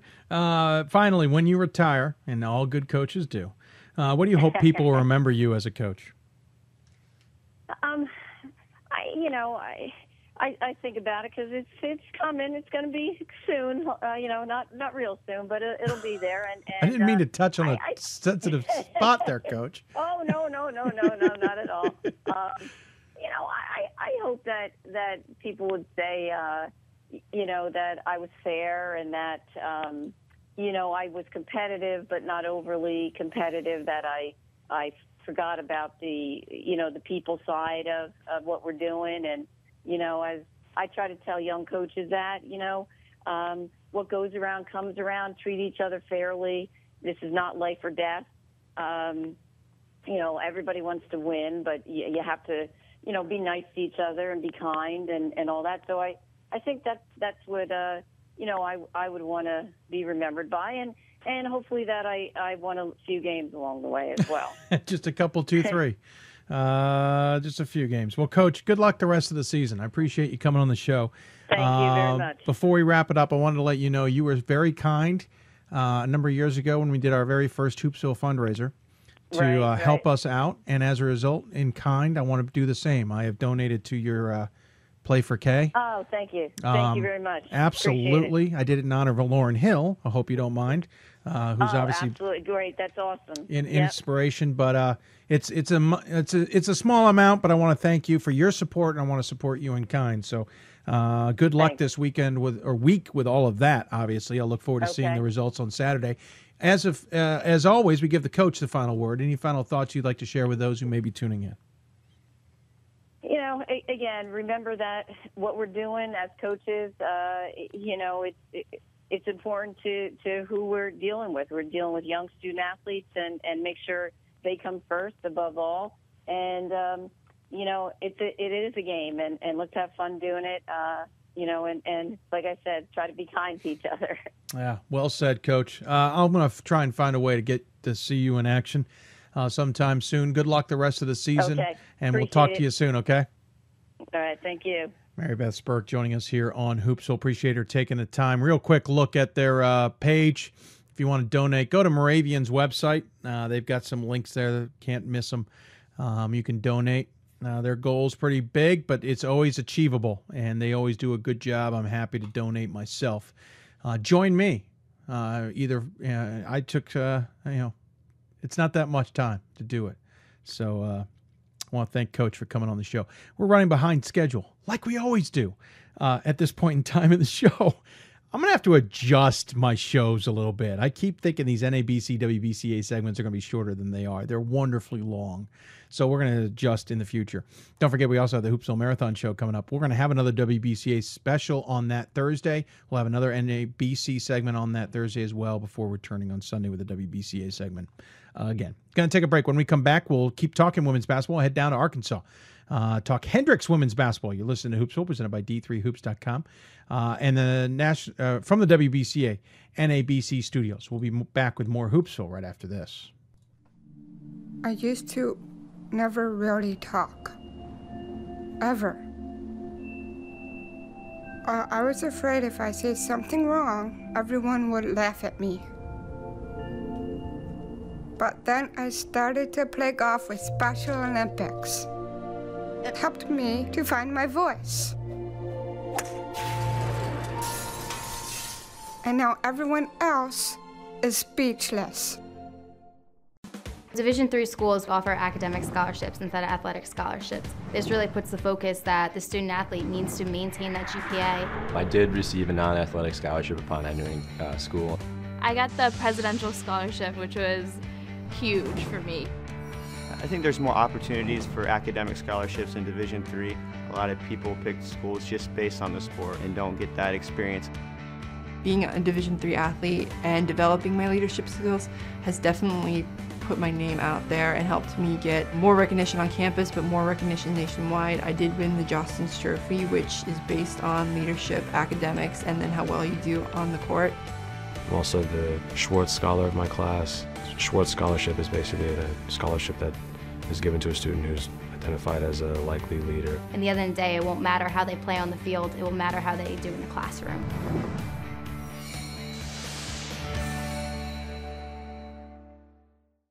We've got more schools than Division I, more fans than Division II, and more upsets than March Madness. There's 800 programs with over 11,000 games leading to 2 national championships. And we've been covering it all for over a decade. From Eastern to Occidental, from Puget Sound to Piedmont, from Southwestern to the University of New England, and from Hope to Calvin. Nobody covers Division III basketball like we do. We're at D3Hoops.com at www.d3hoops.com. And welcome back to Hoopsville, presented by D3Hoops.com from the WBCA NABC studios. Hope you are enjoying the show. I want to thank again Mary Beth Spurk for joining us on the program. If you got questions for us, tweet us at D3Hoopsville or hashtag Hoopsville. Email us, hoopsville at D3Hoops.com. Join us on Facebook, Facebook.com/Hoopsville. Don't forget, coming up, we still have men's basketball to talk about with Wesleyan men's basketball coach Joe Riley. We'll also take a look back on how Franklin and Marshall celebrated the 900th win by Glenn Robinson. We'll also talk more about the Hoopsville fundraising efforts and, of course, the Hoopsville Marathon, all coming up on Thursday.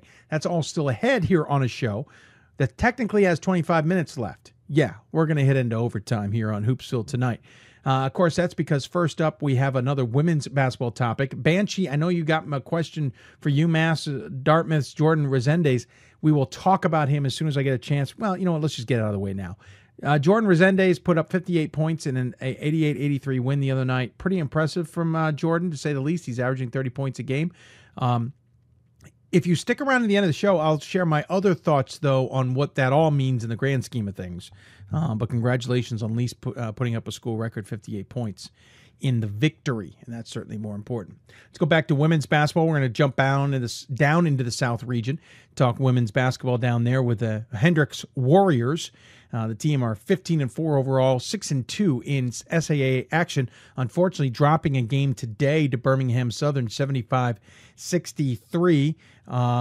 They still have a game to make up, though, with Birmingham Southern at the end of the season. They aren't done with them yet, so this is just a taste of how the end of the season may be. And as I said, we got through it.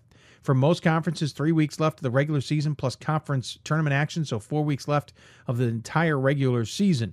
So a lot of talk about it, Hendricks, and so we figured we'd go down and talk to their head coach. Drew Gang joins us here on the Hoopsville Hotline. Coach, welcome to Hoopsville.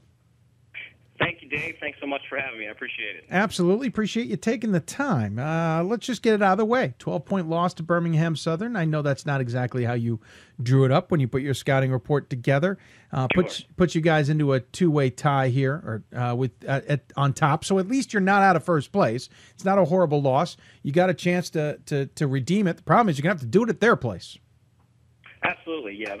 Disappointed with the result, and credit to Birmingham, good team. They played a great game today, and were able to win a big one. So, as you said, though, a lot of basketball left in a league that's got a lot of really good teams. So we got plenty in front of us here before we'll see them down the line. So we're just going to try and get over it quickly, learn from it, and get prepared for our next weekend of games. You guys sit out in one of those proverbial islands, but I almost think it's the forgotten island. It's kind of like Hawaii.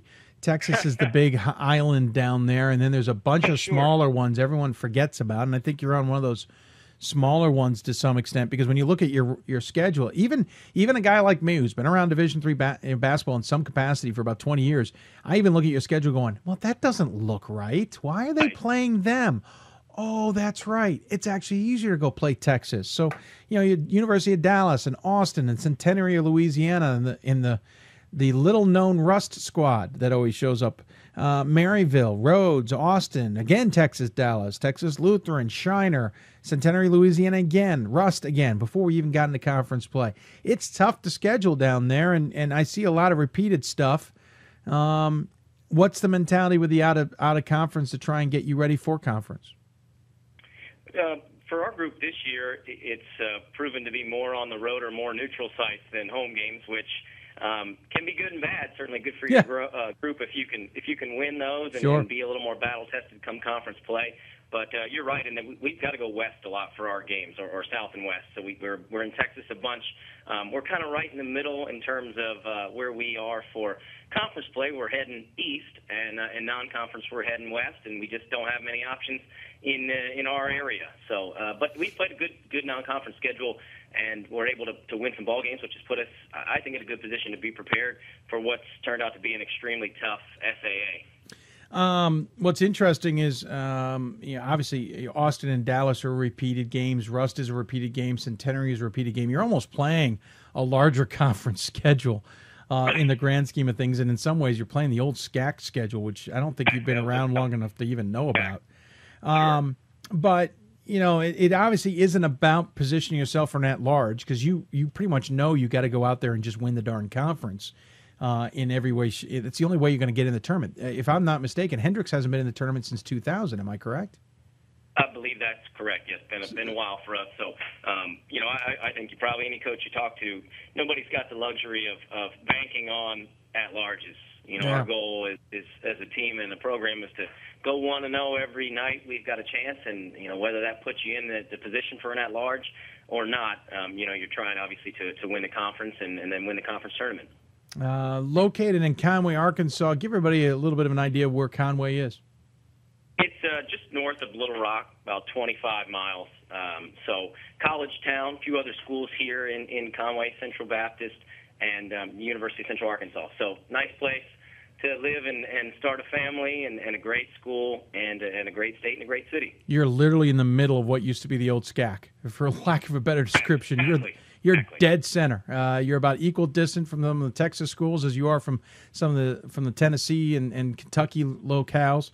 I only know that because I drove a long distance through that neck of the country about a year and a half ago, and truly got to understand distances a little bit better with that trip. I'm an East Coast guy myself, and a 2-hour drive used to seem long. Now that's nothing here. So. Yeah. Well, my greatest example, a little off topic, is it takes me about 12 and a half hours nowadays. It used to take a little longer now that speed limits and Easy Pass make it easier to get from my place here in the Baltimore area to my parents' place in Down East Maine. This cross-country trip, it took us 13 hours to cross the state of Texas. In other words, it took me longer at higher speeds, because we have higher speed limits out there, to cross Texas than it did to get do half the East Coast. Just to give everybody an idea. Travel is brutal. You guys went 8 games out of 9 on the road in some capacity between the beginning of December and the middle of January. And granted, there's a break in there, but I did 3 major trips in a month using the airplane a little bit, and I was exhausted. How did you get out of that one unscathed? I mean, you look at it, you only lost 2 games out of those 9. Sure.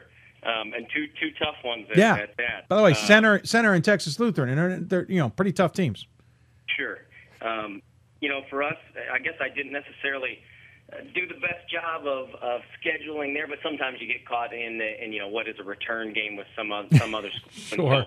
This year, just a few more than normal, but been good for our team, because I think in our league right now, road wins are like gold bars, as someone said. So hopefully we can build off of it and some of our experiences in the non-conference schedule, and try and go get a few more on the road here, as we've got 4 left in the conference play on the road. Well, Drew, I hope you enjoy the road, because you just got done with 4 home games, and as you alluded to, 4 of the next 6 on the road. You'll travel to Barry and Oglethorpe this coming weekend. Following weekend, you'll play at home against Suwannee and Center, and then you'll head back out on the road. 2 tough ones, Millsaps and Birmingham Southern. There's a lot of good teams still ahead of you. There's a lot of important games still ahead of you. How do you take a loss today and kind of forget about it, despite how hard that will be, just in the general sense of who you were playing? Difficult, certainly. I think you hit the nail on the head there. It's hard to take one like today on the chin and move forward, but you have to. And in our league, nobody to overlook. All road games are very difficult, so we're just going to try and hopefully move past it and get prepared to go 1-0. I say that with the kids all the time, 1-0 in practice, day after day, and then hopefully Friday night 1-0, and we'll regroup and see what can happen after that. Let's talk about your squad here. Always love going through the season, the overall box score, as it were, and looking at who's who. You're led by, I'm not going to even get this one correct, because Caitlin Crisell-Bigler. Crisell-Bigler. Yeah, very nice. Nearly 18 points a game, 3.5 rebounds a game. She's your assist captain. I got to do the math here because that is a monstrous number. 4.5 per game. Sarah Dyslin. Dyslin, 16 points a game, 10 rebounds, almost 9 rebounds a game. Sarah, I apologize for butchering your last name there. She also shoots 62% from the floor. Both of those two players, very, very good free throw shooters. Heather Prose, 9.5 points a game and nearly 7 rebounds a game. Also shoots well from the floor at nearly 50%. Shoots about 68% from the free throw line. Just those three alone sounds like you've got a good nucleus and a dangerous group. We really do. We're fortunate to have a lot of weapons. Caitlin is a senior point guard, talented scorer and distributor. I think near the top of the league, if not at the top in both points and assists, which is not something that's common in leagues. And then the other two you mentioned are big presences for us in the post. Sarah's more of a physical 5, really good on the glass. Heather's a bit of a stretch 4, good athlete with some guard skill. And the three of them are really competitive kids, play very hard.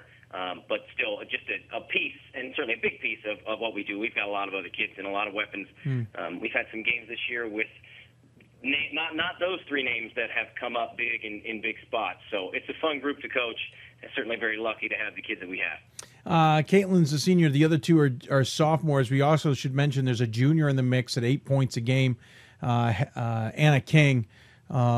She's a junior, I believe. So, I mean, yes, you're going to lose a really important point guard there in Caitlin, but you bring back a good nucleus. You're building very nicely here, are you not? Correct. Yeah, thanks, Dave. We are. This is certainly a special year, and every year is for our kids, and we've done a good job to this point. We'll worry about this season as it plays out. And then, we'll get prepared and try and continue to build on what we've done here recently and move forward. And we got a lot of kids coming back that will have experience as well. So we're excited about the future. And right now we're still obviously trying to take things one day at a time, one game at a time. Let's talk about you a little bit, because something that caught my eye was your resume. First off, because you played for one of my friends, Paige Moyer, down at Roanoke.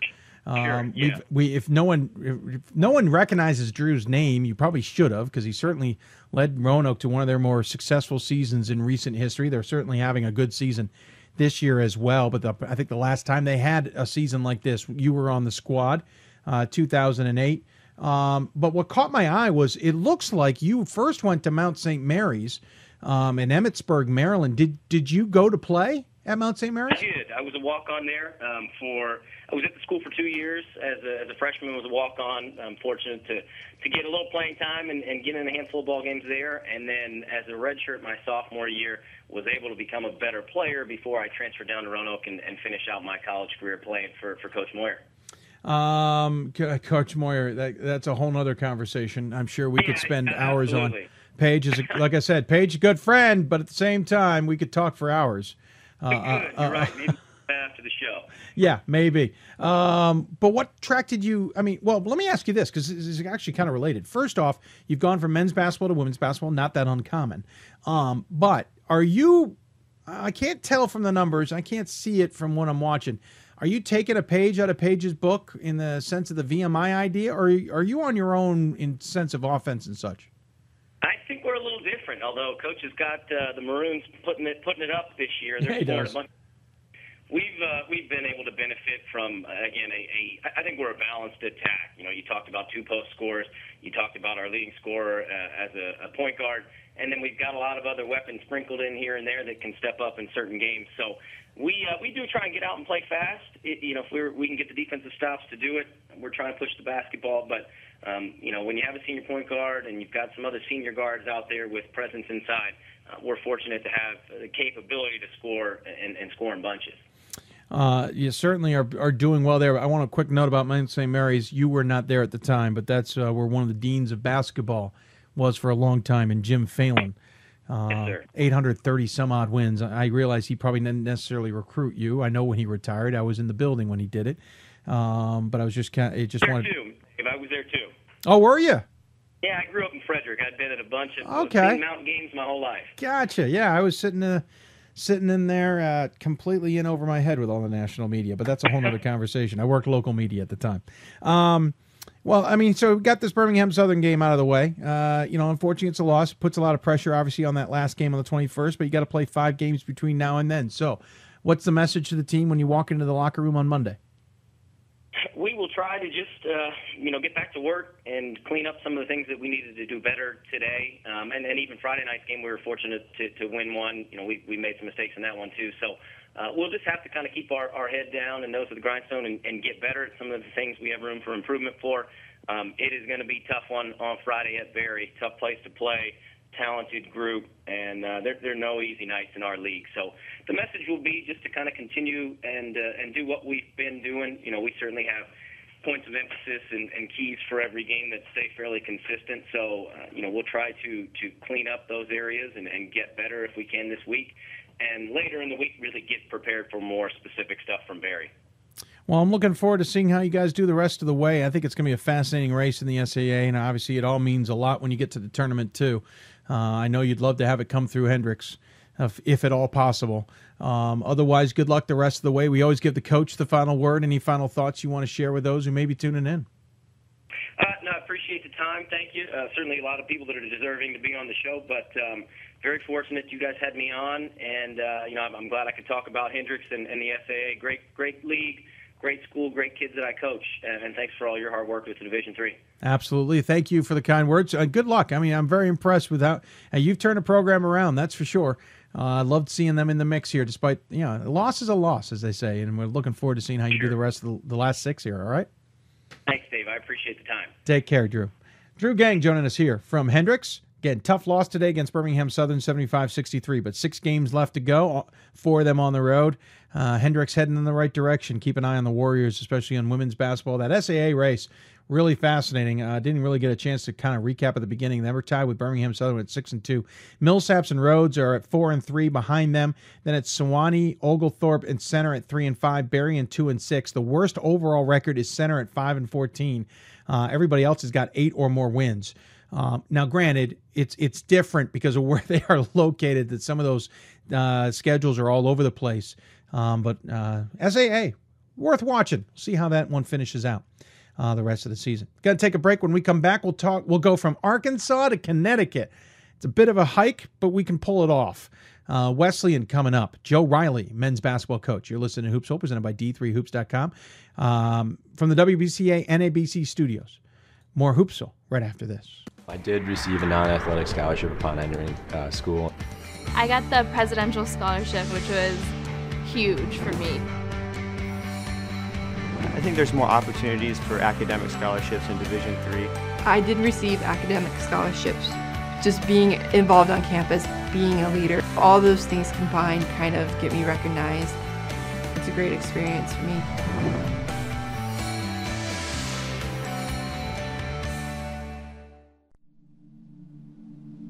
I used to never really talk. Ever. I was scared and shy. It was hard to look at people's faces. I was afraid if I said something wrong, everyone would laugh at me. But then I started to play golf with Special Olympics. I made friends and won lots of gold medals. But I learned more than just playing golf. Special Olympics helped me to find my voice.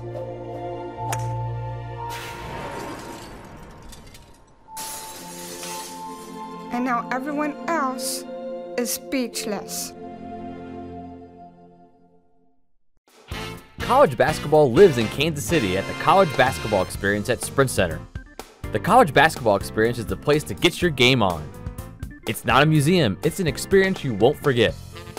Discover the history of the game in the National Collegiate Basketball Hall of Fame, featuring the Gallery of Honor, Mentor's Circle, and Honor Theater. Suit up in the latest CBE logoed Nike gear at the CBE Hoop Shop. Elevate your game today and visit the house that college basketball built. Welcome back to Hoopsville, presented by D3Hoops.com from the WBCA NABC studios. Of course, you can always interact with us, ask us questions, or just follow us along on social media. You can do it on Twitter at D3Hoopsville or using the hashtag Hoopsville. Do it on Facebook at Facebook.com/Hoopsville. And, of course, you can always email us, Hoopsville at D3Hoops.com. All that information scrolling at the bottom of your screen. Don't want you to forget about the Hoopsville fundraiser, which is up and running as well. We've mentioned that a few times during the show. Obviously, we'll make a bigger deal about it coming up on Thursday. It runs for the rest of for the next 4 weeks. If you feel like contributing, if for some reason the perk that you're interested in getting is no longer available, that's a good thing.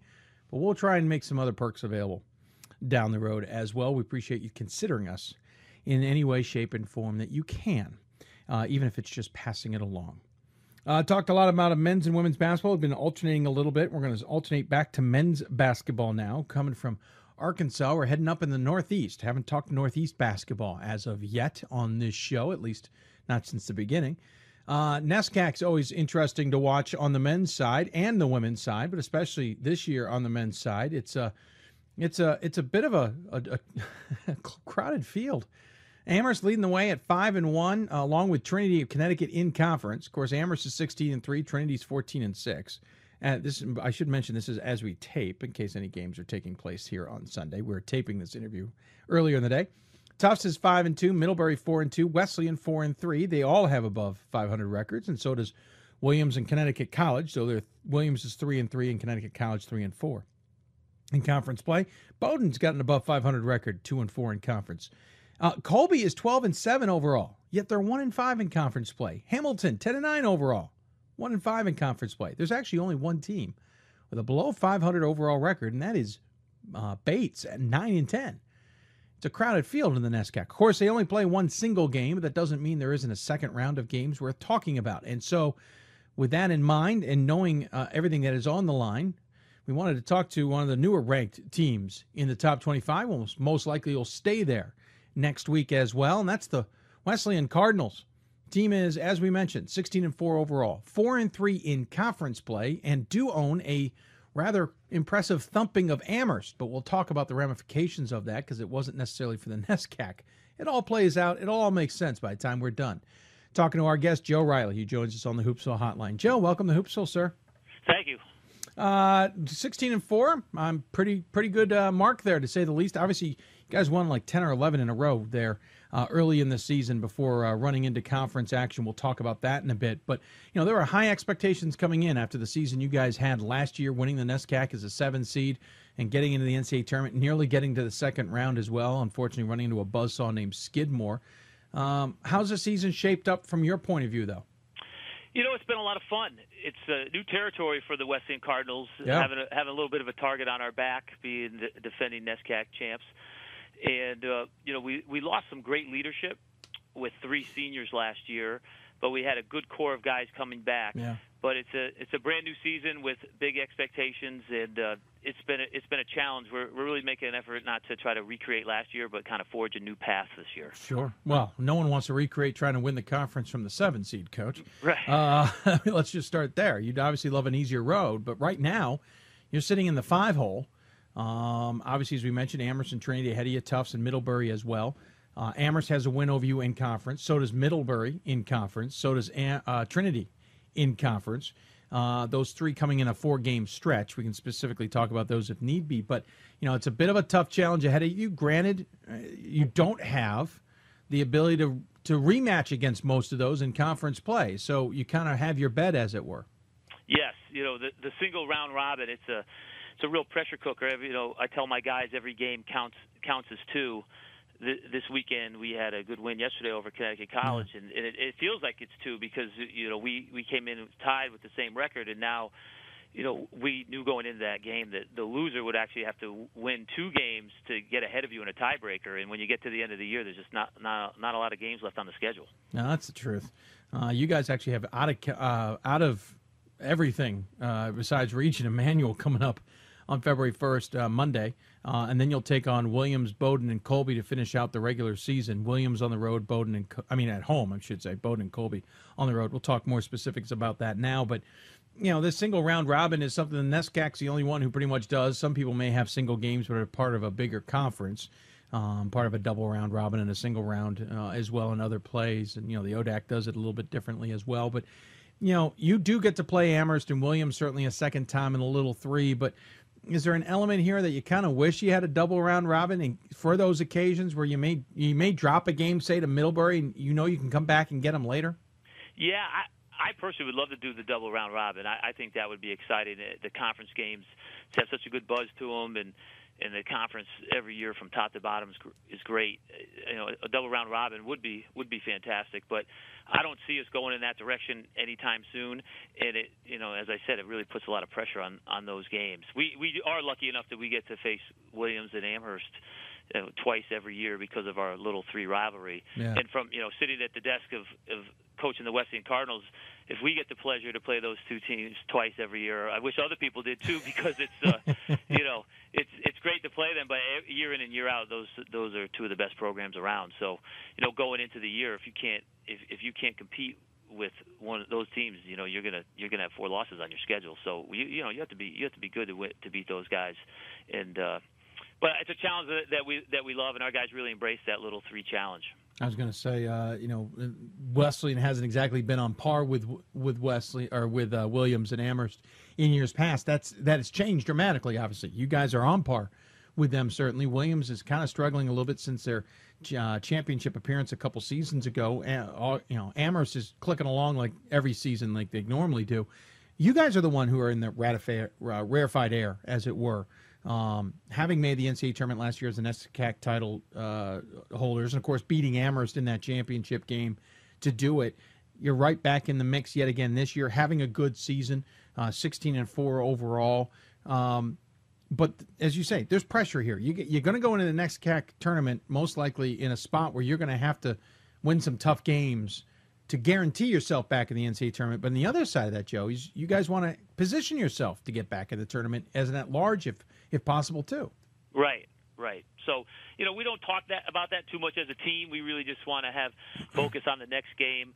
But, our guys are smart enough. They're looking at the standings, and they know. And I think that it's a good reminder for them that every game matters, and you get dinged one more time. It could have drastic effects on how your postseason chances play out.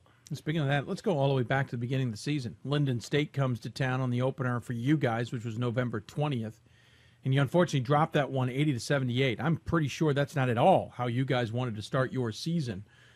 You rallied from that, obviously won all the way until January 8th, and just kept on winning. But how much did that first loss kind of derail you guys, or at least kind of take you off guard a little bit and force you guys to reevaluate some things? Yeah, that was not expected. Hats off to Linden State; they played a great game. As a NESCAC school, we aren't allowed to start until November 1st, and everybody else starts well before that. And per NESCAC rules, we're allowed 24 games, and if we scrimmage another NCAA team, no matter what level, we lose a game. So this is my 19th year as a head coach in the NESCAC, and I've never scrimmaged another NCAA team preseason. So when you go into that first game every year and you know that your prep time has been half of the opponent's, and this year we couldn't start playing our first game until they even restricted our start date. So the 15th, actually I think it was the 4th, I think they moved it up. So the teams that came into our tournament, not only did they have probably 15 more prep days than us, they had 2 scrimmages, and they all had at least one, most of them had 2 regular season games. It used to be a few years ago, the great equalizer is at least we all had the first game butterflies together. We were at a huge disadvantage, but I just think since they changed the start date to the 15th, it's the NESCAC teams are even at a more disadvantage to start the season.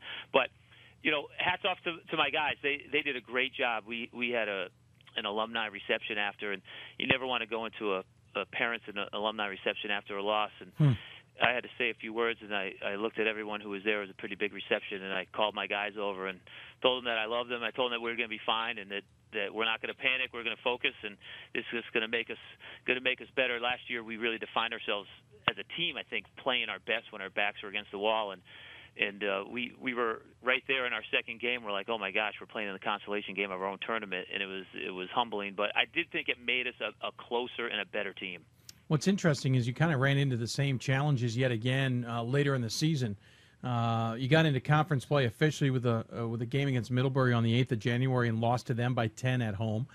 Then you beat Hamilton the next day by 6 at home. Then you traveled to Amherst the next weekend, got thumped by 26, and then lost to Trinity the following day by 14. Three losses in 4 days, and those 3 losses 10 points or worse. All could be forgiven if you could say the Cardinals kind of had things derail, but man, you guys got right back on the horse for the next game against Amherst and thumped them right back 71-44, this time at their place. Yeah, that was a tough stretch. I mean, when we looked at our schedule and you see that you played Amherst on a Friday on the road, and then you played Trinity on Saturday in less than 24 hours on the road, and then you're coming back Monday on Martin Luther King Day, and you're playing Amherst again. You're saying, who's doing your scheduling? And of course, I'm in charge of it. I was gonna say you, I think. But, yeah, absolutely. So, but it was going to define our season only if we let it, and we're going to play those teams every year, and a lot of times we don't have control of when we can fit the games in. Right. But I just think it just really showed how mentally tough our guys were, because it is tough to bounce back, and we have a resilient group, and a lot of different guys are ready to step up, and we still have a lot of work ahead of us. But that win against Amherst was a big momentum boost for us, because obviously they're a dynamite team, and it was a really good win for us. Are you a little surprised, to be blunt, that you're in the top 25? I mean, you guys did have that stretch of losing 3 out of 4. You have won 4 in a row. Don't get me wrong, obviously now, but you're sitting number 25. You actually replaced Tufts, who fell out of the poll. Of course, they're ahead of you in the tournament or in the rankings. Middlebury's ahead of you, and they're not ranked. Granted, they're 11-8. Trinity's 14-6. They're not ranked. Amherst is certainly up there, but they've fallen a little bit. They're 14th. I'm just curious, was the ranking maybe expected, certainly hoped for, or was it a little bit of a surprise? I don't think it was a surprise. I think the way the mindset of my players, I think they feel like they've belonged there the whole time. Sure. But it's gratifying. But we understand that this weekend it can't be a distraction. I mean, Conn College came in, and they're well coached, and they have a lot of talent, and you have to play great to win any college basketball game, whether it's at home or on the road, particularly a conference game. So I wouldn't say that we're surprised, but we understand that we're only as good as our next game. So I think our guys are pretty grounded and focused and know that our work's not done yet. Interesting enough, your next game is out of conference in region against Emmanuel on Monday. You'll take them on before then taking on Williams on the 5th. Then you take a week off before you take on Bowdoin and Colby to finish off the regular season. Just Emmanuel in general, 4-14 squad. Certainly one that you can overlook, but this kind of reminds me of a little bit of a Linden State. Yeah, they're really well coached. Jamal Jackson, he does a great job, and they've had some injuries. They've won some games as of late, and we can't take anyone for granted. I think that our guys have a clear understanding that in the confidence that they can beat anyone, but also that if they sleepwalk or they don't come ready to play, they can lose to anyone as well. So we'll be focused, on the road midweek, and I think it's hard to play non-conference games. If you look historically at when we get this deep in NESCAC, if you look historically at other NESCAC teams, a lot of times there's a big upset during this time because people are just so focused on conference play. But we have a good non-conference record, and we're going to, I think we'll be ready. When you have 4 seniors and 3 juniors, I think you, as a coach, you can rest a little easy that your guys will be ready. We actually, if you go by last year, 4 and 6 in NESCAC hasn't been good enough for some teams to even get into the NESCAC Agreed. tournament. So as we're sitting here 4 and 3, our guys are well aware that we officially haven't even qualified for any type of postseason play yet. Never mind trying to talk about getting into the NCAA tournament. Yeah. So I think our guys are pretty focused. Yeah, obviously Williams, Bowdoin, Colby, as we mentioned, the final 3 games. So it's also on the line here is a little bit of the little 3 bragging rights. While the Amherst game that you lost counted towards NESCAC, which hurts, at least the one you won counts towards a little bit of the pride, as it were, in there. You've got that Williams game coming up, which will count towards a little 3 as well. But, NESCAC's one thing, but I've gotten to appreciate the Williams, Amherst, Wesleyan little 3 bragging rights a bit there as well. And it's not a bad consolation prize if you can get that one. It would be great. It's very special. The rivalry has been going on since 1910, and it's not something that's fabricated. It's a real rivalry, and it means a lot. In men's basketball, historically, the Wesleyan hasn't been part of the title run. It's really been all right. You go down and you beat Wesleyan, and then it becomes all about Amherst and Williams, and our guys take a lot of pride in that we're in the mix this year, and we beat Williams both last 2 years on the road, and that is one of the hardest gyms I think to play in New England, but the Williams game also coming up. I mean, I think as much as for the little 3, just for seedings, if you can get a home game in the first round of the NESCAC tournament, that really helps a lot as well. So last year we had to win all 3 games on the road to get to the NCAA tournament, and it's really helpful to at least have one of those games at home. You got 4 seniors on the squad. 2 of them are major contributors. The rest of them are certainly contributors, but you look at the stat sheet, B.J. Davis leading the way, just scored his 1,000th point last night, 17.1 points a game, hauls in about 4 rebounds a game, hands out about 2.5 assists a game, gets about a steal and a half a game.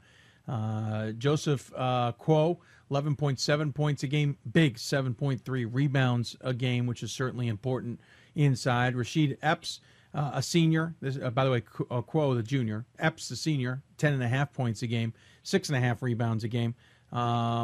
Certainly, those are your big 3 scoring wise. We don't want to forget about Rafferty the junior, Krill the sophomore, Mackey the senior, and Edmonds the senior, all 6 to 7.5 points a game as well. But it's that dynamic trio at the top, 2 of them being seniors.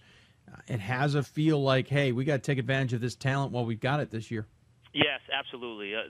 All 4 seniors are doing a great job for us, and we have a balanced attack. BJ really has stepped up as a scorer for us, and Joseph has been our anchor in the paint. But all the seniors really are doing a great job, and I think one of the things that certainly I enjoy this team tremendously, coaching them. And I think one thing that makes us dangerous is that we have a lot of different weapons. I think a lot of guys are sacrificing their own stats just for the common goal of winning games. And you look at the statistics, the heart and soul of the team. Oftentimes, when you watch us, is Jack Mackey. He's our only captain and leads us in assists, and just is a real great floor general and does a great job leading both on and off the court. But on any given day, I think some guys can step up and can have big moments. And one thing that I'm excited about to see how we do the last 4 regular season games is these guys have all proven that in the biggest moments they've stepped up and really produced, and now we have some big moments coming up again, and hopefully they can do it again and have the confidence and belief that they can do it. Last year was believing that they could do it, and I think now they know they can do it, and now they just have to do it again. Of course, knowing you can do it now also means there's a target on your back, so it changes the dynamic just a little bit. By the way, Mackey, 4.5 assists a game for anybody who's wondering. Obviously, 4 games left in the season. We've talked about how important they are. Joe, my father is a graduate a long time ago of Wesleyan, and the one thing that he's mentioned over the years to me is how much he's noticed that the AD has come in and the president really has come in and changed the mentality at Wesleyan athletically. There's always been good teams at Wesleyan, but it's not been an entire department thing. Is this resurgence of the men's program with basketball and with some others kind of a sign of those times? I think so, definitely. I think it starts with President Roth, who does a great job, and he wants excellence across the board. Yeah. He wants excellence in the science labs, in the theater department, in the music department, economics department, and he comes to our games, and supports all the athletic teams, and he wants excellence in athletics too. And I think that's the model that the NESCAC that follows, and I think with his leadership and Coach Mike Whalen, who came in, and it was inspiring what he did with the football program. As a coach who was here a few years before he arrived, and I was watching from afar and up close, watching him rebuild the football program. Went from a team that wasn't winning any games to winning the conference. It really energized. I think it energized the department. It certainly energized me. And he has stepped away from football. Now he's focused just on being the athletic director, and he's done a great job. And there has been a lot of success. Football has done really well. Baseball has done excellent. And so it's been fun. It's been fun to be here and be part of that. Of course, you're a NESCAC boy in all senses of the word. You're Trinity grad, coached at Bates for a number of years. Now you've been at Wesley in your 8th season. You've gotten to know this conference quite a bit. How much has changed with it? Wow, yeah. So when I played, and it was a long time ago, we had a great team when I was at Trinity. It was a lot of fun, and the conference was very good, but we weren't able to go to the NCAA tournament. Right. And the biggest change that I've seen is that once the NESCAC was open up to the NCAA tournament, I think it really increased the pool of really good basketball players that were going to go into the NESCAC. And I think the talent level now in the NESCAC is as good as it's ever been. I really do. And I think also with a lot of the academic camps popping up and the Ivy League prospect camps and the recruiting, I just think that you look at the rosters now, and I think back when I first started coaching, there were good players from out of region, but it wasn't anywhere close to how it is today, where you look at the rosters and man, they're players from all over. I think it was mostly dominated by the New England prep school scene, and now it's just really expanded. And the New England prep school basketball is fantastic, but it's still represented greatly on the rosters, but you look and there's just a lot of geographic diversity now, and I think more so than there was 15, 20 years ago. Completely agree with on that one. I'm assuming, since this is my first chance to talk truly with the NESCAC men's team this year, knowing what's going on at Michigan, I'm assuming you all are glad Duncan Robinson transferred. Oh, we're happy for him. Yeah, so we're happy for him. Harry Rafferty, our junior, he was his teammate at Phillips Exeter, and so I know Duncan well, and I followed his season very closely when he was at Williams, just because they're really close friends. Yeah. And then when he made that move, if I'm not getting the updates directly by following him, Harry's doing a good job of keeping me updated. But yeah, it's great for Division III basketball, sure. And I think it's great for the NESCAC, and most importantly, it's just great for Duncan. He's doing great, and I think all of us in the NESCAC are proud of what he's doing. I'm just glad. I'm sure you're saving yourself some sleep, not having to do scouting reports, knowing Duncan's on the other side of your court. Well, I watched Harry and Duncan win the prep school New England championship, and I'm watching the game, and I'm like, I really have to coach against that guy. Now, like in the single round robin, if I was at Bates, I'd only have to, It's true. You don't have to play him once. Play him once, and then you'd be happy to be in postseason playing him. But he's a special player, and even a better person. Absolutely. We're looking forward to possibly having him on the show coming up on the marathon. Yeah, you heard that here, folks. Coming up on the marathon Thursday, we're hoping to have Duncan Robinson on the show. Well, Joe, I appreciate you taking the time out of your busy Sunday to join us here on the show and talk about the Cardinals. Obviously, you have recovered from that 3 out of 4 stretch with 4 straight wins with Big 4 games coming up. I know you're vying to get into that tournament, and I'll let you get back to preparing for that. But as always, we give the coach the final word. Any final thoughts you want to share with those who may be tuning in? I'm just looking forward to a great end of the season, and I'm an avid Division III follower. Obviously, I'm following all the scores, and I just think that there's so many great teams out there, not only in New England, but throughout the country, and it's all coming down, and it come down to just 1 or 2 possessions here. But it's going to be a lot of fun, and I'm glad that Wesleyan has a chance to be in the mix. Absolutely, glad to see you in the mix as well. Good luck the rest of the way. We'll talk to you soon, I'm sure. Great. Thank you. Joe Riley joining us here on the Hoopsville Hotline. Again, the team is 16-4, Cardinals 4-3 in conference, playing non-conference Emmanuel coming up on Monday before going back into the finish with the NESCAC Final Three. Remember, NESCAC finishes a weekend earlier than everybody. They'll take a week, play the tournament, then take another week and finish the tournament. They'll play Williams on the road later this week. They got Bowdoin and Colby on the road to finish it off on Valentine's President's Day weekend. When we come back, we'll wrap up Hoopsville, talk a little bit more about the fundraiser and plenty more about Thursday's marathon show. No, I don't have a ton of details as to who we have on the show yet. We're still working on those, but we'll talk about the show and what you can expect from Thursday's marathon. I can promise you this, there's no blizzard that's going to delay things, so we'll be on the air Thursday. You're listening to Hoopsville, presented by D3Hoops.com from the WBCA NABC studios. More Hoopsville right after this. With every basket and every stop, the skill of elite student athletes will be on display. The sights, the sounds, the intensity of an NCAA championship. It all comes down to this moment, and the winner takes it all. Be there to share the experience with your family and friends. The 2016 NCAA Division III Men's Basketball Championship, March 18th and 19th at Salem Civic Center in Salem, Virginia. Visit ncaa.com/tickets to score your championship seats today.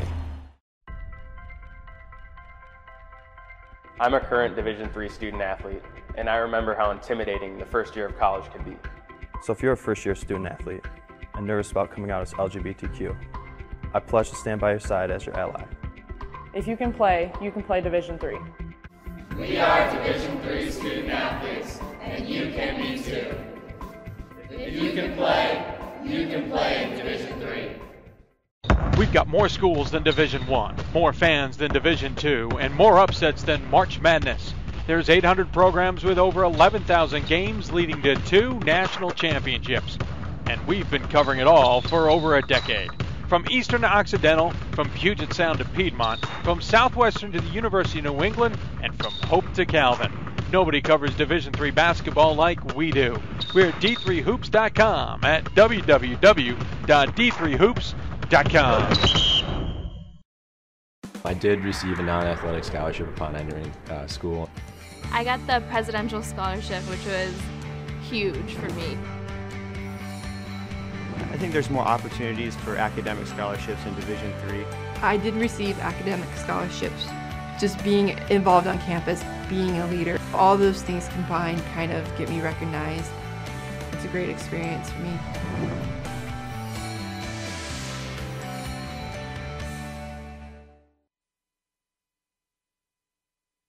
Welcome back to Hoopsville, everybody.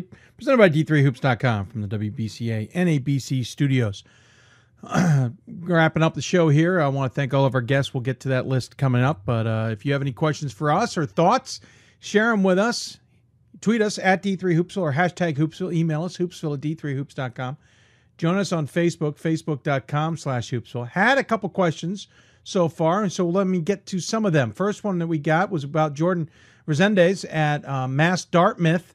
The senior scored 58 of his team's 88 points in an 88-83 win over Plymouth State on the road in Little East Conference play. Jordan, the only senior on the squad, broke the single-game scoring record, which I believe he had set. He had last season on February 21st when he scored 51 against Keene State. He's leading the team at 30 points a game, 6 rebounds a game. There's a freshman in Nick Portalance at 15 points a game, basically, and 7 rebounds a game. By the way, Jordan also handing out 6.5 assists a game, though he only had 3 assists to lead the team in this game. Hey, listen, very great effort by Jordan. My question would be, they're 11-8 overall. They're now, 4-5 in conference action. This is a young team with a lot of juniors. I'm wondering if Jordan's putting a little too much on his own shoulders. I know he's the only senior on this squad and certainly wants to go out with a bang, but and obviously he dishes it often with 6.5 assists a game, which is a great number. But he puts up 58 and only has 3 assists. It tells me nobody else is assisting him, meaning if he puts up 58 points, he's doing it by himself. You would hope that Portland's the center, John Robinson, Abby Akani, Jaleel Moise, I hope I'm saying your names correctly, are guys who can step up a little bit more and help out, or this season's going to end quickly for Jordan in the Little East tournament. I realize sometimes there's dynamics. I don't know the team well enough at Mass Dartmouth to know what's going on and why Jordan has to shoulder so much of the load. But you certainly would hope that others could find ways to help him out. Again, Porterland's 15 points a game is certainly pretty nice, but when you score 58 points and only have 3 assists, be the team lead, something's just not mixing in my mind. Again, I haven't seen him play, but certainly impressive to score 58. At least it was in a win. There was somebody I read somewhere, it might not have even been Division III, where a player broke the school record, a ton of points, but didn't, they lost. To me, that's a waste. There's got to be a better way of doing things there. Got a couple of things else to touch on here. I want to point out Coast Guard, by the way. Remember, we had their coach on the other night. They had a heck of a comeback earlier this week. They came from 20 points down. They were losing 51-33 at halftime. They were trailing by 20. Came back to beat Wheaton in regulation 78-77. Senior Kevin Alvarez tied a school record with 39 points. Hit a pair of free throws with 1.1 left to get that win over Wheaton in New Mac play. Trailed by 20 in the first half. Again, we're trailing by 18 at halftime. Came back to win. A lot of comeback wins. We talked about the one earlier in the show as well. So congratulations to Coast Guard on that one. Another comment was asked us about the Northern Athletics Collegiate Conference. This one was emailed in to us by Jennifer.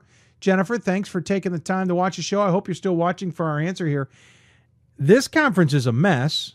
We talked about the WIAC earlier being a mess. The NAC, or the NACC, I should say, is a mess. The NAC's actually the one in the Northeast. Every time I call up their standings, it's shuffled the deck. Concordia, Wisconsin is tied for the lead with Wisconsin Lutheran at 12-2. Concordia is 15-4. Wisconsin Lutheran's 14-5. Milwaukee Engineering, MSOE, is 13-6 along with Benedictine, but MOSOE is 11-3. Benedictine's 10-4. They're tied with Aurora, who's 10-4, who's 11-8 overall. Lakeland's in the mix at 9-5. They're only 3 games back, so that's 6 teams within 3 games at the top, all with above 500 records, with Lakeland at 10-9. It's a mess. I can tell you this much. We're going to try and get somebody on from their women's program, most likely, to be a part of the Thursday craziness, the marathon show. The problem with this is I got to pick somebody. That ain't so easy, as they say. I'm not sure who we're going to pick out of this craziness. We've talked to a lot of those schools. We'll figure it out. We'll find somebody to come on, but NACC is at least fun to watch. There's an outside chance at a second bid. I think they're going to beat each other up too much to get one, so I think this is going to be a one-bid league again. But congratulations to those in the NACC. You're certainly making things interesting, to say the least. Certainly impressive. We alluded to this. By the way, we got a note about the fundraiser. We'll get to that in a minute. We alluded to this earlier. To celebrate the 900th win by Glenn Robinson, they did a few things. One of them we're going to feature on Thursday. We're going to feature a behind-the-scenes documentary that F&M did on Glenn Robinson's 900th win on Thursday's show. In other words, you give myself a chance to get a little bit of a break, right? Anyway, they did a really cool thing, I thought, with the way they celebrated it. In a sense, gave it back to their community. They had to do a photo shoot. They thought it'd be really cool to get 900 basketballs. 900 basketballs. But then they gave them back to the community. Now, this took place closer to Christmas because they did a lot of pre-work at Franklin and Marshall. They knew Glenn Robinson was going to win 900. It was just a matter of when. So I wanted to show it to you with their permission. It's really cool. I hope you enjoy it. It's a couple minutes. We'll watch that. When we come back, we'll talk about the fundraiser. We'll talk about some other things as well. You still got a chance to get in some questions at D3Hoopsville, #Hoopsville, or email us, hoopsville@d3hoops.com. But enjoy this one from Franklin and Marshall.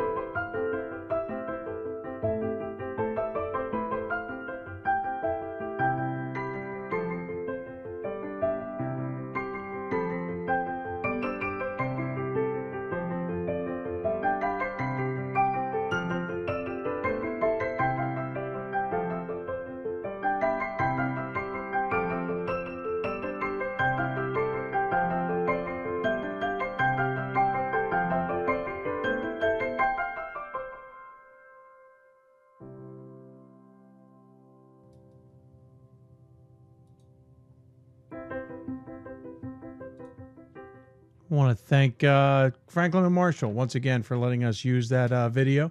We'll feature a great documentary they did on Glenn Robinson's 900th win coming up on Thursday's Hoopsville Marathon show. But how about that? 900 basketballs for a photo shoot to commemorate it. And then the men's and women's basketball teams went out in the community, went to the schools, and donated the balls to them. That's a pretty cool YD3 moment, to say the least. Obviously, a lot of schools can do those things. I just thought that one was worth recognizing. Congratulations to Franklin and Marshall. And, of course, congratulations to Glenn Robinson, who is now passed Bobby Knight for most wins in men's basketball NCAA history. He is now third all-time behind Mike Krzyzewski and Herb Brooks. I keep forgetting who the second one is, which is horrible. It's out of Philadelphia area. I'm sure the Twitter's going to blow up here on me in a minute. I apologize. My brain's just a little bit worn out here tonight as we're well into overtime. But congratulations nonetheless. Granted, I don't want to forget the women's coaches like Pat Summitt who are in this list as well. But on the men's side, congratulations, third all-time in NCAA history. I think fifth all-time in all of college basketball history. A reminder, the marathon on Thursday, starting at 10, running until 10 a.m. to 10 p.m. Eastern time. Check us out. We'll have tons of guests. Got to book them all still. We'll have tons of guests. We also have some interviews that we pre-taped to give myself a break, but also because it's opportune to sometimes talk to guests when we got a chance to see them face-to-face. So we'll talk to the head of the WBCA, talk to Pat Cunningham, for example, from Trinity, Texas, and several others as well. So that is going to be on Thursday, 10 to 10. It's all part of the Hoopsville fundraising. Thank you, Herb McGee. Thank you. Whoever tweeted me. I want to thank you for that help. I knew it was in there somewhere. It's probably my friend Luke. Is that who it was? Yeah, it was my friend Luke. Luke with the best tweet of the night, by the way, being very smart, saying Hoopsville, better than whatever I watched for 4 hours yesterday afternoon. He and I watched some basketball together yesterday. Better than the Pro Bowl.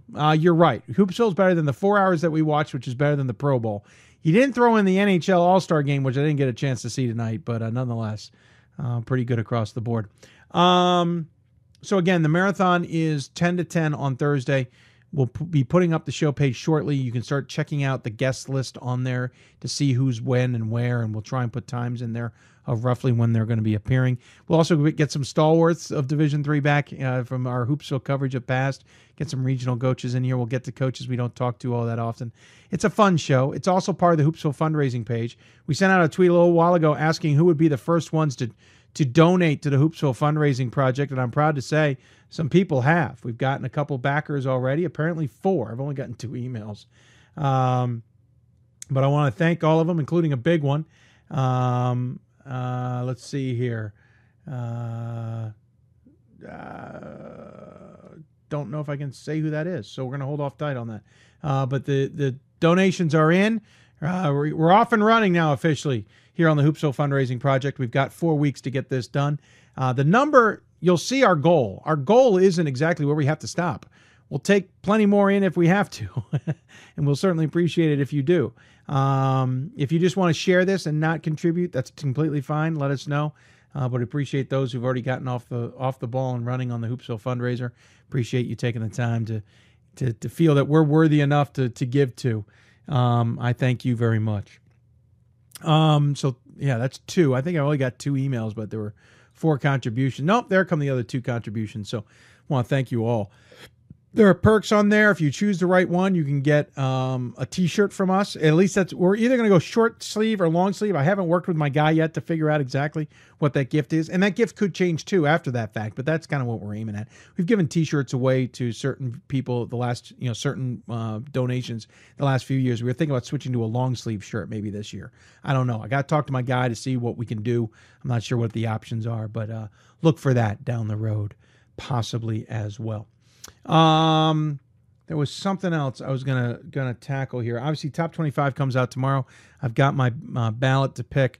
4 weeks until the end of the season. I swear there was something else that had come up, and I'm double checking my email. I don't see anything there. Well, let's at least thank our guests who appeared on tonight's show. They include Wisconsin Oshkosh's Brad Fisher, Delaware Valley's Casey Stitzel, Moravian's Mary Beth Spurk, Hendrix's Drew Gang, and Wesleyan's Joe Riley. I want to thank you all for coming on the show. I want to thank the sports information directors as well for helping us put them or get them on the show and the things we need behind the scenes, like pictures and stuff like that, to help promote it as well. I want to thank our friend at Carthage, and not only at the women's basketball program, but obviously the men's program. Women's basketball, though, sent us this polo a year or two ago. One of my favorite polos. Hadn't had a chance to wear it. I enjoy wearing school polos on the show. I think it's fun to do. Sometimes T-shirts. If you want one, send one to us. One of the perks on the fundraiser is to get us to wear a school shirt and interview a men's or women's coach from that school. So if you can take advantage of that, go for it. So lots of ways to be involved with here on the show. I want to thank our friends at Carthage for who've always been friends of the show over the years. Double checking, making sure I don't have any other messages or anything from anywhere else hiding. Sometimes they hide on me. Don't see anything off the top of my head, but I want to thank you all for tuning in. Thank our guests for coming on. Remember, Thursday, 10 a.m. to 10 p.m. And then Sunday, I forgot to mention this. Sunday, our show will not be at 7 p.m. due to this thing called the Super Bowl. We will go on earlier in the day.